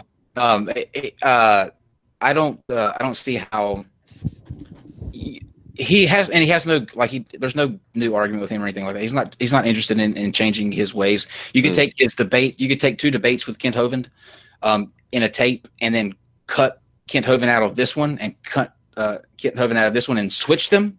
It'll be the same, except for Aaron. Aaron has the only debate with him where that couldn't happen because Aaron literally asked him one question and held him by his shirt collar at that one question and did not let him move off of that one question. What was the question? It was the phylogeny challenge. Yeah, the phylogeny challenge. But it was a question that usually Kent, if it had been anybody else, would have sidestepped, moved into these examples. Dog can't come from non-dog. Blah blah blah blah blah. But Aaron was, like a maestro at pushing him against that wall, and he's not going to let him down until he gives him an. And we couldn't get past that. Yeah, we wanted to know what was the original created kinds. Here's the thing. Look at if the Ark has 6,000 some odd species, right, or kinds on it, and there's 7.8 million extant animals today. Obviously, between that period of time, somebody fucked up. There's been evolution going on. There's been speciation going on, right? I mean, you don't get 7.8 from 6,000 without some kind of evolution. By the way, hyper. 11 new species a day. Steve, literally 10 species a day. I have to stop you though. This is true. There are people who think that God instructed Noah to take the semen of these animals on the ark and impregnate animals once it dried out. So you're only taking the female. You let the animals on pairs. I'm just telling you what. Listen, I'm telling you what. 1.7 of the. I'm telling you what New Age people have done. They've done research. They found the ark. Most people believe that the ark has been found. It's frozen in ice.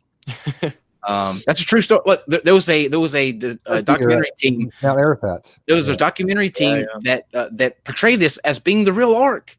Wow, the real fucking ark. Well, that was on CBS, and that mockumentary. I mean, it wasn't even that no longer is even played because all that stuff was fabricated. The guy, I don't know if you know the story from that, but one of the guys was actually a design artist, and they made him craft a thing from the ark, a nail from the ark, and what he did was use a railroad tie that it had soaked in teriyaki sauce and some other things, and that was the proof that it was a nail from the. And so they don't even play that documentary anymore. That's a true story. Go look it up. The guy that actually did it won an award because it's so realistic. If God is real, he's looking down, going, "What the fuck are they doing? Teriyaki sauce, really?" Yeah, I mean.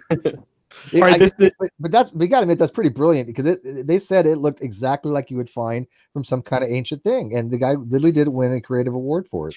I wonder if the guy thinks that what he's doing is wrong, or if he thinks that he's sort of the shining knight in armor coming to God's defense. Good And God really question. is real. Good question. You know what I mean? Is it okay to lie? Is it okay to lie if it's bringing souls to Christ? Yeah, that's called pious dishonesty. Good. It's called bullshit. Yeah, they say it's a Machiavellian type thing. The ends justify the means, but pious dishonesty is a contradiction, in my opinion. Yeah, I mean, there are many actors of it. I mean, like this kind of feeds into my next question here. It's less of like an intellectual question, but just more of like an opinion. Who's worse, Kent Hovind or Eric Hovind? Eric. In a lot of ways, Eric. Technically, Kent, because if you didn't have Kent, you wouldn't have Eric. So yeah, but Eric, I can almost guarantee Eric. I don't think he buys into any of it. I think Eric. Yeah, he's a snake oil. At least totally snake oil. Yeah, at least we know Kent actually believes this. I think Something Eric. along the lines he believes it. And two, Kent, just not to defend Kent Owen, because that's never what I want to do. But when he got out of prison, Eric Hovind literally kicked him out of the house and sold his business out from under him. He wouldn't sign it back over to Kent, and that takes I mean, to your own dad. You know, there's some crap going on there. Yeah, that takes some shit to do that to your own dad. So that's so interesting. Yeah, just quickly plugging Paulogia, just because we were mentioning it earlier. Like he covers Eric so much. Jordan, have you seen Paulogia? I've seen I'm really not as familiar as I should be. I've seen a few clips of a few of his videos. Yeah. He's amazing. Yeah, they're actually amazing. But whenever he follows, because when he follows guys like Ken Ham strikes me as someone not who he can't. Okay, yeah, I know. Ham's kind of tough to talk about, because the thing is, I think he knows he's being dishonest on some level, but he's not very smart either. Like he's really just not. Like, so if you watch that guy, you're like, yeah, I can at the end of the day see how he actually is very convinced by his own arguments. Mm-hmm. But a guy like Eric, he just comes across so much as a charlatan. You're like, wow, like how does anyone watch this? He's crazy. Like, he's an obvious liar. Ken Ham's line, which I think is just one of the most dishonest comebacks that I've ever heard in my life. When he gets backed into a corner, he does this. Were you there? Were you there? Yeah, we've got a book, but we've got a book that tells us the answers. Yeah, it's so weird, because like Saitan is convinced that Eric is a legit guy, and I'm convinced Saitan is legit. He really does believe this stuff, right? He's the worst too. I like Sai. Yeah, I like Sai too. Oh, you guys like that guy? Oh yeah. Sai's actually, I consider. I hate his arguments. Don't get me wrong. I hate his arguments, and when he debates, it's annoying, and we've told him that. But as a person, I felt the same way as you did before actually getting to know him. But like, he genuinely believes this stuff. Yeah. And outside of the debate or whatever, he's a pretty nice guy. I mean, he's really nice. You don't even talk about religious stuff. He's actually cool as hell. But he's changed over the last 10 years. I think he wisened up. He learned that the old Saitan stuff. I mean, he still does precept, but the method that he was back then was very, very much more aggressive than he has now. And I think he's reeled it back a lot. But he does really believe that Eric believes this stuff, and I disagree with him on that. I think Eric's bullshitting him too. No way. Okay, so you guys not know Saitan. Okay, so he's been on several times. Okay, I talked to him quite often on Twitter. We just kind of kick it. He's been on the show about 7 times total, I believe. And like Steve said, we'll talk in the. That's where I actually got to know him. He's on the Discord, isn't he? Yeah, I don't know, but he's a hell of a nice guy. Okay, so you guys think that when he pushes these presuppositionalist, arguments, you think that he thinks these are good arguments? Oh yeah, absolutely convinced of it. They're horrible arguments, but he genuinely thinks they're good. Yeah. Oh my. Okay, I'll take your word for it. He's a true blue believer. But I mean, and don't underestimate Sai. Sai knows the topic. He does know how. In fact, what's funny is when Sai actually talks about some philosophy stuff as far as like justification of stuff, he actually is pretty spot on. And what he'll do is like he had a great discussion with Shannon Q, if you know her, Apologia's girlfriend, Yeah. one of our favorite people. And they had a great dialogue. They really honestly did. And you see, if you really listen to that, you can see a change a little bit in Sai's approach. He was really trying to explain to Shannon certain things like Hume's problem of induction and a few other things. And he was spot on correct. He was right? He wasn't trying to manipulate her. He wasn't playing a game of gotcha. He wasn't running a precept script. He was actually wanting to help her. And Shannon recognizes this now. We've actually had a discussion the other night with Shannon on this. But if you listen to it, it's a very different type of approach than he takes in somebody where he's trying to run a thing against an atheist where he's just trying to shut them down, because that's what precept is. It literally is to shut down the atheist. As Greg Bahnsen has said, presupposition has one purpose, is to shut the mouth of the atheist. That's what it's for. It's not an argument. And it don't work. It's not an argument. Yeah, literally, it's not an argument. When he says that he worries for your soul, like when he tells you that, when he says that, I'm praying for you, and he genuinely 100% believes that, because I've had some pretty deep conversations with him, and I'm convinced that he genuinely believes that what he's doing is to benefit other people. They may be annoying arguments. I've told him this as much that I think, I'll even pick with him. Like he'll say something, totally unrelated to debating or whatever. And I always follow it up with, could you be wrong about that, Sai? Which is his like tagline, could you be wrong about that? But yeah, he's genuinely, I think, a decent guy. He's not the image that I have of him before meeting him. I think that happens often. You might get, SJ's another one. She has quite the she's a character. Yeah. But for example, look at slide 10. Look at something like Darwin's deity, right? Darwin deity is a preceptor too. Darwin deity is is pretty much base level as you get. He's one of the most. He's the worst human being on the planet. Do you guys know have you guys heard that name before, Darwin? I have not actually. Okay. No. I'm not going to go a lot of detail on him. I tell you this: he has a whole channel on YouTube against him of all his fuckery, all his mistakes, all the time he actually argued this. You guys are a philosophical channel, so you guys will probably know that he actually argued that affirming the consequent was a rule of inference that was logically valid, right? He actually argued that a fallacy was valid. This tells you his Please watch him. If you do anything before, please watch Darwin's deity. You will get so pissed off. I have broken my computer so many times listening to that. Adam loves that. He's such a masochist. I am a masochist. I love just getting angry, but it's like such a terrible character trait. I listen to these. Darth Dawkins is your guy. Darth Dawkins is your guy. Darwin's deity, Darth Dawkins, Evolution False, Dancing with Hyenas, Duncan Dawkins, Duncan Darwin. But his narrative is not to educate people. His aim is to give a game of gotcha, right? He wants to expose you for being a philosophically naive white belt kind of person. Okay. Which, by the way, sophistry. I cream him. He doesn't even believe in God. No, he believes in God. No, he doesn't. Not that whole thing with that whoever doxed him or whatever was able to somehow show that he does not. He's just doing this for fun. He's doing this to troll. I don't know. I know what you're talking about. I know who did that. But anyways, long story short, Darwin's deity, to tell you how duplicable Darth Dawkins is one time he actually went, and this actually feeds into Kyle what he said about trolling.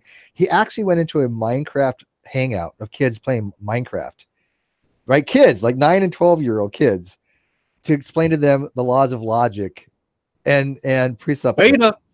And it got so bad that one of the kids actually said something along the lines of, "Dude, go fuck off and eat raw spaghetti." That's what he said. That's what he said. Like, I have so many questions about that insult. It was like, okay. What is that? But who? That was it. Go eat raw spaghetti.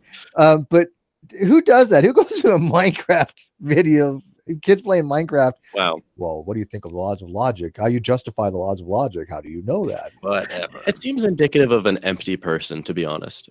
I mean, like, well, I do believe he trolls. Oh yeah, he's one of the greatest trolls of all time. But does he actually believe this? I do. I'm convinced that he absolutely does. His son, no, his son disowned him. I mean, his son said he's a prick. He's a troll. I don't believe it. I don't believe it. Well, he's a troll. I mean, that's a fact. Oh yeah, that's a fact. I don't believe he really believes in God or whatever. Because when people here's the thing that pushed me to that. When people ask him, well, how about let me ask you some questions about your faith? He stumbles and falters like a. Because he doesn't have to justify his own faith. He has no idea. Yeah, but he doesn't even try. So you think he's focused so much on the offensive then that he neglects the defensive? Yeah, the whole strategy for presuppers is always keep the other person answering the questions. Because if you're answering questions, you can't really ask them, right? Right. Mm-hmm. So that's the whole narrative that the presuppers, especially Darwin's. It's a game to him. It's all of it's I want to show how I sound like I know exactly what I'm talking about, and he doesn't. I know he's full of shit. And there's actually a list. I don't know whatever happened to it, but there was actually a list of 28 questions that he will not answer, that he refuses to answer. And the reason being is because he's been doing this so long, from the Pal Talk days way back when, that they've compiled these list of questions that if he were to answer any of them, it would basically be a contradiction from something else that he said. And he knows it. And this is why what happens is if you ask him any of those questions, he'll say, oh, you're on my troll list. You got that question from these, and therefore I'm not going to answer it, and you're done. Fuck you, dude. That's how he plays the game. I watched him one time talking to Ozzy and Malpass and a few other people, and one of the questions was asked by, I think it was a Realistic Nihilist, a legitimate question that would have been a follow-up question from the line of questioning, right? Usually when you have some kind of interrogatory, the next question is going to be a natural progression that has to be asked, right? We've had these discussions. Mm-hmm. But one of the guys that was on his troll list had asked the question. And he's like, well, I don't answer the question of people on my troll list. And Ozzy said, well, I was about to ask that exact same question. So can you answer it for me? And he said, and Darwin's like, well, no, because you got that question from him, and I don't answer the questions from troll. And Ozzy's like, wait, are you for real? Ozzy doesn't curse much on camera, but this is not the most time I really wanted to say, are you fucking for real? It seems like a very weaselly way to you have certain questions that are it's very actually religious. I mean, you have certain questions that can't be asked. That's a good way to put it, weasel. Yeah. Weasel. Jordan, have you seen any Psi 10? Psi 10 Bruggencate? Maybe, but to be honest, nothing's coming to mind. You don't know who he is? He did a debate with Matt Dillahunty, another excellent debate. Could you be wrong? That's his thing. Could you be wrong about that? Yeah, okay. Jordan, his game ultimately comes down to he questions how you can know anything, and pretty much he questions the pretty much the fundamentals we have to take. We have to assume, right? For example, that we can learn things, that we can trust our senses. Ultimately, he questions you on those things, breaks it down to a point where you say, well, ultimately, I do have to trust that, my senses are valid, that I can, glean information about the world. And then he says, and then you kind of turn it back on him and say, well, don't ultimately you have to do that too? He's like, not unless there is someone that knows everything that gives you that information. It's like, don't you see what's wrong with that? Like, that's exactly what he does. Don't you know that? I mean, couldn't you be deceived? Like, you don't know everything. Like, how do you know that? God tells him in a way that he can't be wrong. And it's exactly what it is.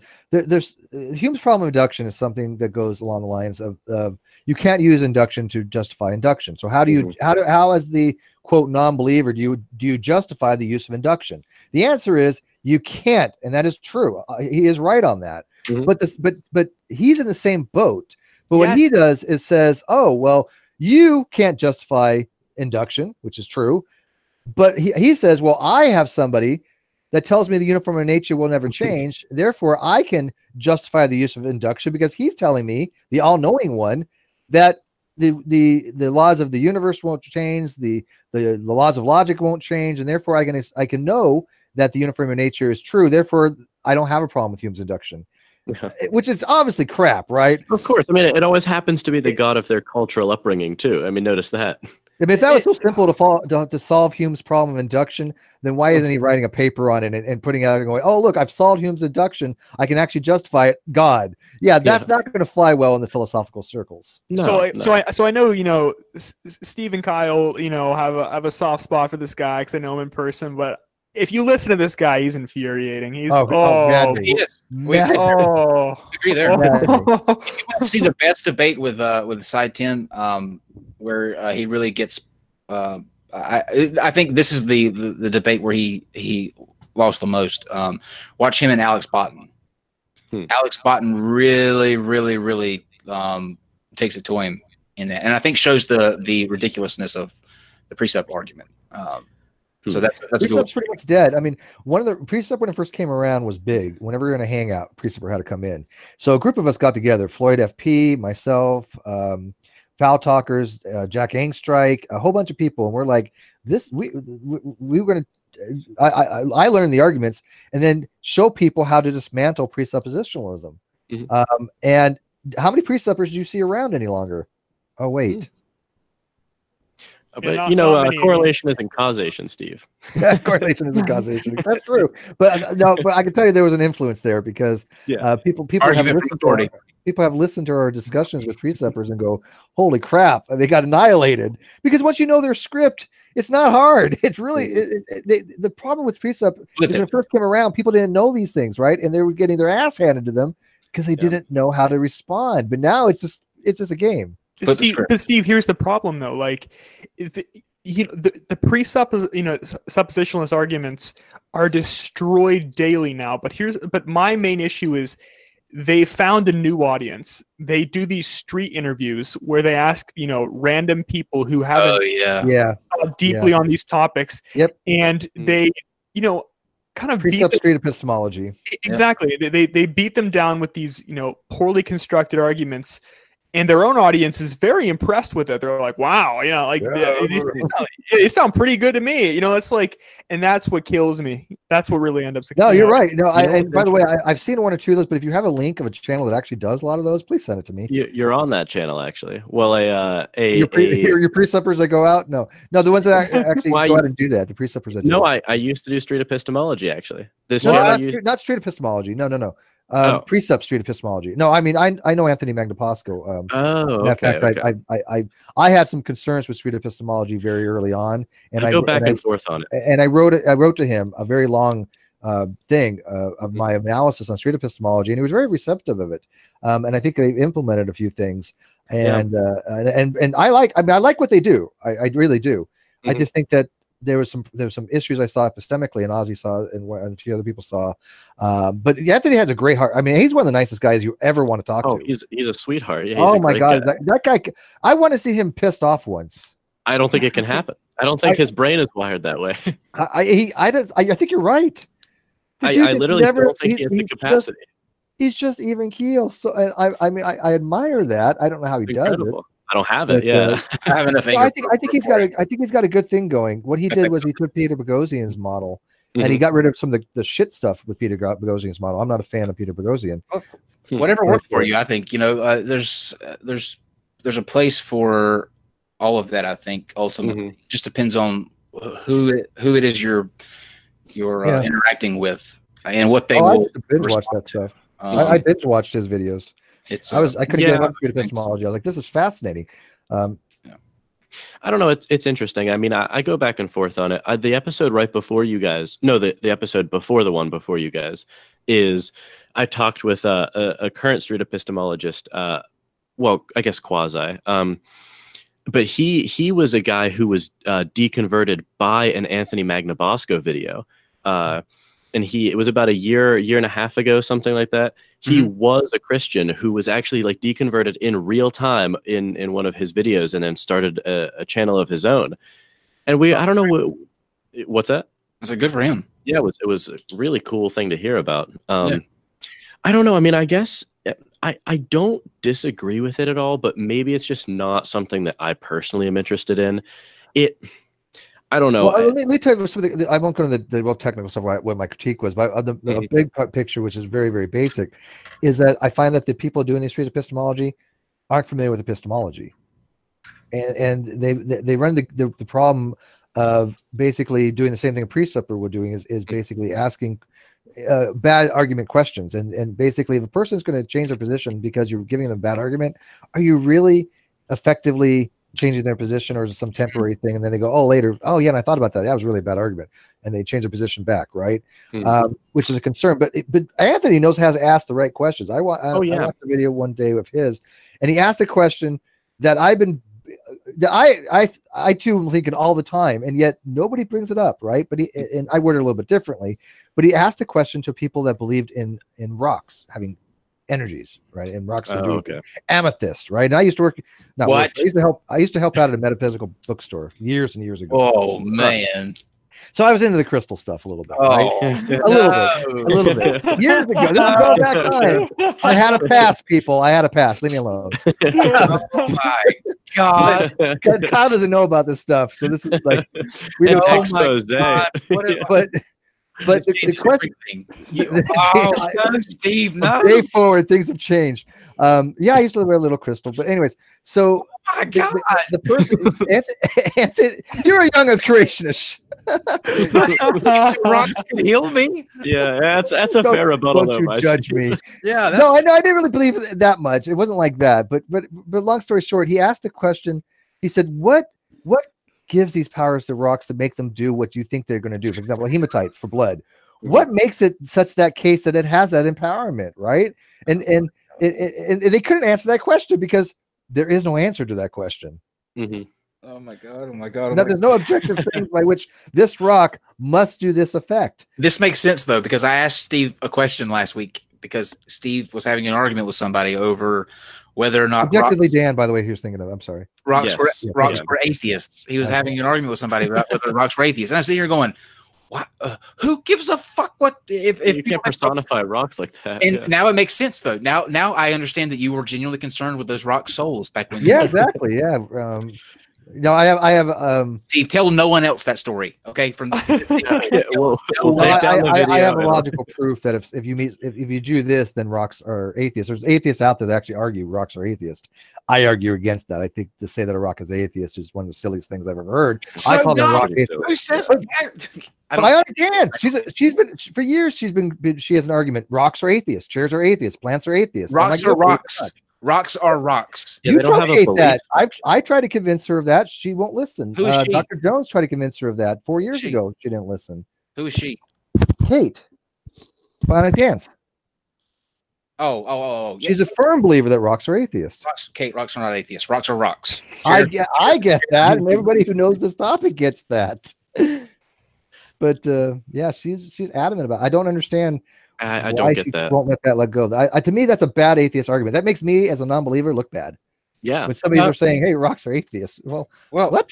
It doesn't make. I don't know. Like, I am me. You know what I mean? Like, I don't let other people speak for me, or because the thing is, atheism is not it's not like a religion. You know what I'm saying? Like when somebody in the church does something bad, it may look bad on the church because you're all members of that congregation together. You're all follow those same things. With atheism, it's only one thing that we all have in common.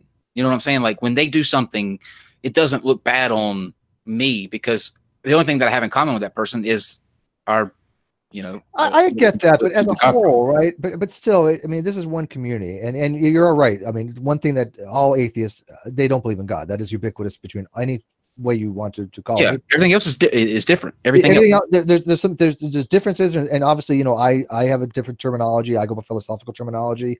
I don't know if they know, but yes, I don't even identify as an atheist. I am an agnostic. Oh, I'm sure they know. The world knows. Oh, I don't think they do. But still, we're non-believers, right? That's the key part. Non-believers. So when somebody's making very bad arguments to a theist, I just sit there and cringe because I'm like, holy crap! Do you understand how bad this argument? And this theist is just what are they thinking? They're like, this guy is just wow. They don't know what the hell they're talking about when they're making this kind of bad argument to me. No, it's just like if they want to know what I think, they can come ask me. But that's right. Then that's how I do it too, right? That rocks are anything other than rocks. Yeah. I don't think that they are vegan. I don't think that they are vegan rock. They are homosexual. Kyle, are we ever going to do that? Because I got to tell you, there's some vegans on Twitter that are just the most obnoxious, I guess, in your face. Are you doing something with that? I mean, I don't mind if we do. I'm not vegan. I'm never going to go vegan. I do What's his face is coming on? Did you have a vegan coming on? They're yeah, so in your face. The guy that wanted to talk to you about it. Oh, that guy. Okay, so yeah, I know who you're talking about. I'm happy to have these conversations. I don't want to debate a vegan, but it's just like, wow, are they? It doesn't have to be a debate. Let's be a conversation. Yeah. I'm not giving up my bacon, Kyle. What's wrong with you? It's weird. I mean, I'm not a vegan and don't really plan to be one either, but they do have a sort of ethical foothold on at least the factory farmer. I mean, I think yes. Yeah. And I get, by the way, I get ethical veganism. I do. My sister is an ethical veganist. They have a point, and they're right. Yeah. I mean, they're right. But see, the thing to fix though is the treatment of the animals, right? That I do agree with, right? They should have the humane things, no question about that. That is an ethical consideration.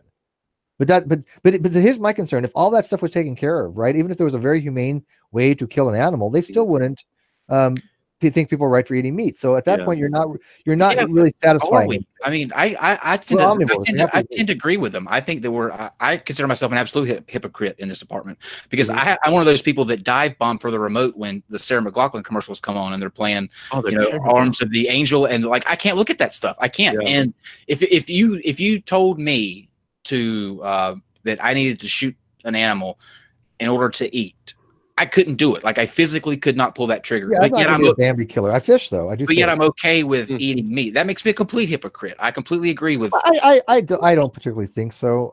I'm not. But I'm not going to go out and kill a deer. I couldn't do it either. I'm a complete hypocrite. Yeah, but we're okay with somebody else doing it. I'll eat the crap out of venison. Yeah, I'll eat it. That's what makes us hypocrites. I think they're right. Yeah. Have you ever hunted, Cal? Ever fished? No, I refuse. Not even fishing? Do you have an ethical argument against it? I've been fishing, but when I was little, but now that I'm older, I can do that. Not even to a like something about the fish coming out and like trying to breathe for air. It just makes me like I can't do it. I'm too. I get it. I don't judge anybody for that. I really don't. Yeah, I can't. I can't do it.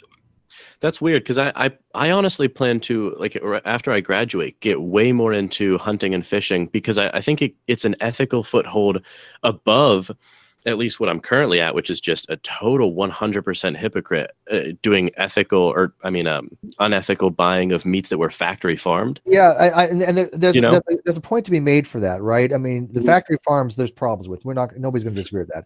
But if you hunt for your own food and you do it humanely, I don't have a problem with that. As a matter of fact, sometimes it's beneficial to because of overcrowding of the herd. Yeah, but are you really suffer more? Are you really going to just completely hunt all of your food from? I mean, we're still going to at some point. If I had to, I would be a part of that factory thing. You're a glamper, so you're not going to understand this mentality. I can live off the land. I wouldn't mind going to a cabin and be up there for months at a time and just hunt, fish, berry forest. I'm totally with Steve on this one. I love that stuff. I love the mountains. Not to go. I'm already halfway there. Not to go like full blown hippie or whatever, but like this is just genuinely how I think. They didn't ask to be here, just like we didn't ask to be here. There's no way I could go up and in a hunting situation shoot a deer because you know what I mean, like because that's ultimately what it is. What was it suffering? What was it like if it was suffering and you found it caught in a trap? Suffering, that's different. Yes, absolutely. That minimizes. I think that's just the goalpost a little bit. Yeah, that's not a question. Just like I would do a human that way. There are humans that are suffering all around the planet that I think legal euthanasia should be an option. Oh yeah, I am very pro. People shouldn't suffer. Animals shouldn't suffer either, especially when you have animals that have the same sort of or similar cognitive abilities that humans do. Like pigs, they say, are very much they're aware. close. And we're putting them in cages called gestation cages where they can't turn around. They have to spend their life in a position where they can't move. They can't turn around. It happened in New Jersey. There was a big bill up against this. Now that's just I do agree with that 1,000%. But you know the people that are arguing against things like ethical euthanasia. Hardcore religious people saying, "Oh no, you can't take a life." I had this discussion on with one of SJ's friends, and I mean, I was appalled. I was like, "So you're advocating for the position that if somebody is in suffering, that somebody's not going to live, they're dead. Basically, there's no hope for them. I mean, you were exposed to 5,000 ranking, you're going to die. Okay, Terry Schiavo. Not going to happen, right? Terry Schiavo. Yeah. So the ethical thing to do from a higher moral vantage point, right, is to kill them, basically to allow them to die more, painlessly, morphine or whatever. It's not to prolong their suffering. For what? What I asked them, what is the gain that they're getting for a couple more days of life in agony? Mother Teresa, Steve. Suffering brings you closer to God. Exactly. Kyle, that pisses me off, though. That's one thing that is my trigger. Yes, sir, I don't like when people make people suffer like that. That's yes, sir. Okay. Do you give any credence to the happy cow argument that if a hunter goes out, I guess it's not a cow, it's a deer in that case, but if a hunter goes out into the woods, state of nature, and puts down a deer with an ethical shot, it's a quick death. It's probably a better death actually than the deer would get in the wild. That's true. Dying of a disease or starvation or being torn apart alive by wolves or something. And on balance, that deer lived a happy deer life, by any metric. Do you think that that's a less ethical, or I guess less unethical, or maybe even a positive net experience for the world? I guess what I would do is probably contrast that with myself, and say that what if the roles were reversed, and I have the possibility of getting hit by a bus or ending up in a car accident or dying of cancer or any other kind of accident, especially if you're like a construction worker or whatever, it's amplified. You could fall off, get heavy machinery. So would it be okay for a deer to take me out at this point in life and say, because I've lived a relatively happy life? And I would not be okay with that. I go forward in life from this position now, even with that threat of things happening to me in the future, because I still want to, at base level, continue to live. And I think that would be the same. I mean, with the deer, I have no way of knowing how it's going to meet its end. Maybe it continues to be a happy deer. It's in a good location, and it just dies of old age. I don't know. Have you ever heard of Memphis Meats? No. It's this really interesting company. It's like a technology startup company that is. They've already successfully honed in the technology to artificially grow meat cells in a vat. Yes, I have heard of like this. Like you're brewing beer basically. Right. And it's still super expensive. It's like $10,000 for a meatball or something. But so it's not. It's what? Well, because it's it's in experimental phases right now. So it's they don't have it. Meatball. I want to try a $10,000 meatball. Yeah, I mean it's basically, it tastes like a regular meatball, I guess. But it's a good idea. Yeah, I mean, do you have any ethical qualms with that? No, and I think that not only that would solve so many issues. Not only would it, once they ramp it up, not only would it solve the mistreatment of the animals, but it also could be a step towards curtailing hunger around the globe. If you're able to produce this on a mass scale, you know what I mean? Like you could grow infinite amount of this product without having to wait for the cycle of a cow and the numbers that come with that, and the mistreatment that come with that. I think it's a great idea. I think it's fantastic. There's actually this thing called what it is a 3D printer that prints steaks now. Yeah. They'll print a steak out. It's supposed to take pretty similar to meat. And we should be at the point in the society where you're able to take that steak and take a big scoop of THC infused butter and slather it all over it. Because one hell of a meal. Marijuana needs to be legalized nationwide. That's well. Oh, we totally agree on that. I don't know why it isn't at this point. I mean, but I heard they're introducing a bill on the federal level to remove it from a Class 1 scheduled drug that may pass this year. I don't even smoke anymore. I'm simply doing it for the monetary benefit to the states. This could benefit our state tremendously in terms of it answers all kind of questions. Like, we should be in a position, because nobody that wants to smoke pot isn't smoking pot now because it's illegal. I can guarantee you that. I can guarantee. So make money on it. So make money on it. Well, and also, I mean, tax it and regulate it so it's safer for people. Yeah, I mean, it's the thing is, no one's ODing on weed, they're ODing on like Windex that slipped into it or whatever, just to because it's not regulated. It's ridiculous. If you have alcohol legal in this country, with alcohol is dangerous as fuck. Yes. There are it amplifies domestic abuse, general abuse, car accidents. It is a devastating substance. If that is legal, then you're gonna not have something like marijuana, which the worst that happens when you smoke marijuana is you drive half the speed limit. Like that is I said that as a joke in a debate that we did, a weed debate that we did with, actually it was SJ, and SJ got back with me the next day and said, I checked out your comment about the driving slow. Turns out that's correct. There were more tickets. There were more tickets written for people going under the speed limit than they overcompensate. And it's a for the most part harmless drug, and yet we're so hypocritical when we're allowing alcohol to remain legal. I don't get it. I don't understand it either. And I mean, it's weird because I mean the crux of a lot of Republicans, but especially libertarian arguments is based on personal freedom. And I mean, unless the harms are so egregious as to outweigh, the freedoms that we should be giving people, which they're not, I don't understand why there's not a Republican uprising of support for these things. It would generate more revenue. You can tax it. I don't understand. Let me give you a bit of visual though, real quick. Okay, let's take John Boehner when he was in Congress as the Speaker of the House. You would see him all the time crying like a baby over something. He would get tearful, and he was so miserable. He's like Eeyore. The moment he gets out, look at what he's doing now. He is in charge of a company that grows marijuana, and he is in a magazine smiling like there's no tomorrow. So don't tell me that that there is a reason why marijuana should still remain illegal. Because did John Boehner all of a sudden lose his moral high ground? Did he have him in the first place? What happened between him being in Congress and him getting out? Money.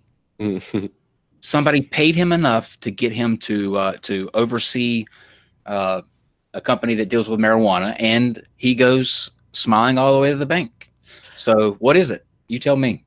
Yeah. Yeah, and I think I like the way you put it. I mean, it's basically autonomy versus societal impact, right? And they have to be weighed. And I don't see a impact on society with pot of any real consequence. Nowhere near what we have for alcohol. More Doritos manufacturing. I mean, it's slightly less productivity, maybe, but I believe that drug deal. I used to say this joke.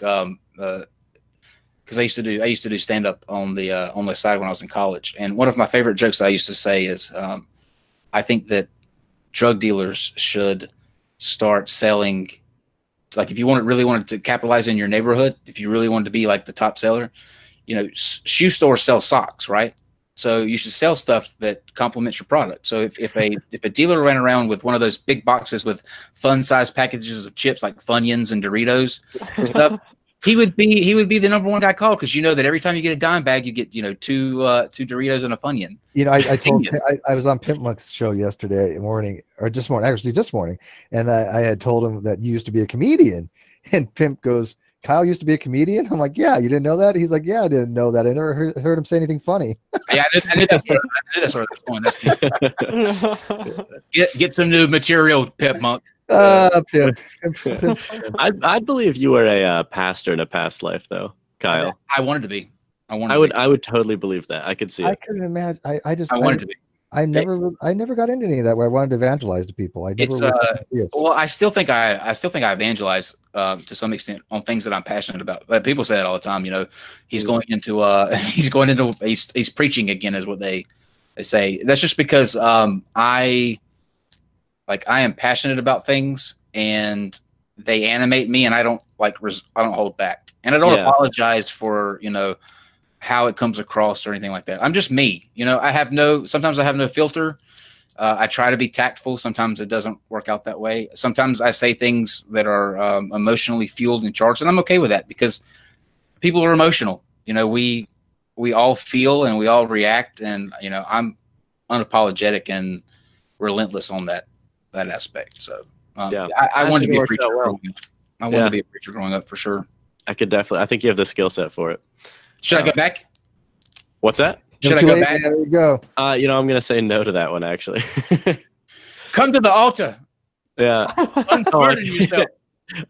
You can lapse into it way too easily. I could have made more money. I could have made a lot more money. Yep. Oh, hells yes. Oh, Yeah. oh, can you imagine if we were like flat earthers, man? Oh man, we'd be making. Oh no, I'm talking about being a televangelist, Steve. Oh, whatever. I mean, it doesn't matter. Any of the stuff that we deal with, Give me televangelists. your donations. If you only, I love Robert Tilton. He's the best because he used to say, "I'm praying right now. I'm praying that God's telling me $1,000 right now. He's telling me, and don't hold back from God. Plant this seed today, and salvation is yours." I'm like, I'm feeling the whole Spirit. That's amazing. The best slip up of that guy is when he appears and he's like, "Satan gave me this message," and he's like, Yes. that was a lie of the devil. or he's infamous for we've seen midgets grow. He says we have seen midgets grow. Mambara sambara bara. Have you seen the one? Every time you give a donation, Satan gets a black eye. Have you guys seen the farting preacher video? Oh yes, yeah. I know Kyle has. Have they? No, I haven't. That's Robert. Yeah, it's great. Yeah, it's Robert. Go watch the farting preacher. It is one of the most funniest videos of all. You know, Robert Tilton does these facial expressions. Yeah. Somebody dubbed in the. Yeah, it's great. Or the one guy who like strokes that metal rod in front of his congregation. Oh yeah, you've seen that one? Or he's just he's like, oh, it burns like fire, and he's like, everyone's like so uncomfortable in the congregation. Yeah. There's all kinds of there's another guy that like bitches out his congregation for a guy yawning. He's like, don't yawn in my church. Oh yeah, I've seen that one. don't yawn in my church. That's incredible. Listen, don't talk to your congregation that way, okay? Your numbers are dwindling, and you're gonna need them. So, the best one though, this is the last example I'll give you. But his name is I think it's Dwight. Maybe I don't know. I'll DM you the link because it's worth watching. But he's got this woman on stage with him, and it's his wife, and he says my wife's a slut. God told me that my wife is a slut.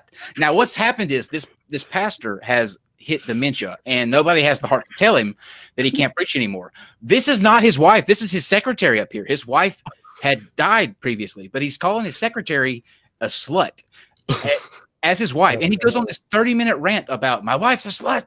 How would you feel if God gave you a wife and he gave you a slut? Pretty damn good, actually. I don't know. You have to send me that video. I have to watch it. Yeah, oh my god. Oh, I'm sorry I think we have to wrap it up. We've been going for almost 2.5 hours, but I've enjoyed every second of it. You guys definitely have to come back on. That's great. I appreciate it. This has been great. We'd like to have you both on our show too. Yeah. Next time we'll do a like a crosscast or whatever. Or just come on your show or whatever. Yeah. Oh, it's been a ton of fun. We'll bring you on. You guys, not every show that we do like deals in sort of discussions or anything like that. But with you two, like with you having philosophy backgrounds, is that something you'd be interested in? Like if we got somebody that was maybe a young earth creationist or whatever, you could maybe have a discussion. Sure. Yeah, I think Adam and I are game for anything. Sure. Maybe do a 2 on 2 then. That'd be cool. Yeah, that'd be a ton of fun. All right. Well, before we close out, do you want to tell all of my listeners where they can't find you? Right. Yeah. Don't go searching for non sequitur. You'll never be the same. So save your sanity. Don't subscribe. Go about your daily routine without inducing that. Now, if you're a masochist and you enjoy pain and you really want to question things in life, then by all means, hit that subscribe button. I'm drawn to it already. All right. Well, Kyle, Steve, thanks again for coming on. It's been a ton of fun. And thanks for everyone for watching and also contributing in the live chat. So until next time, thanks for watching.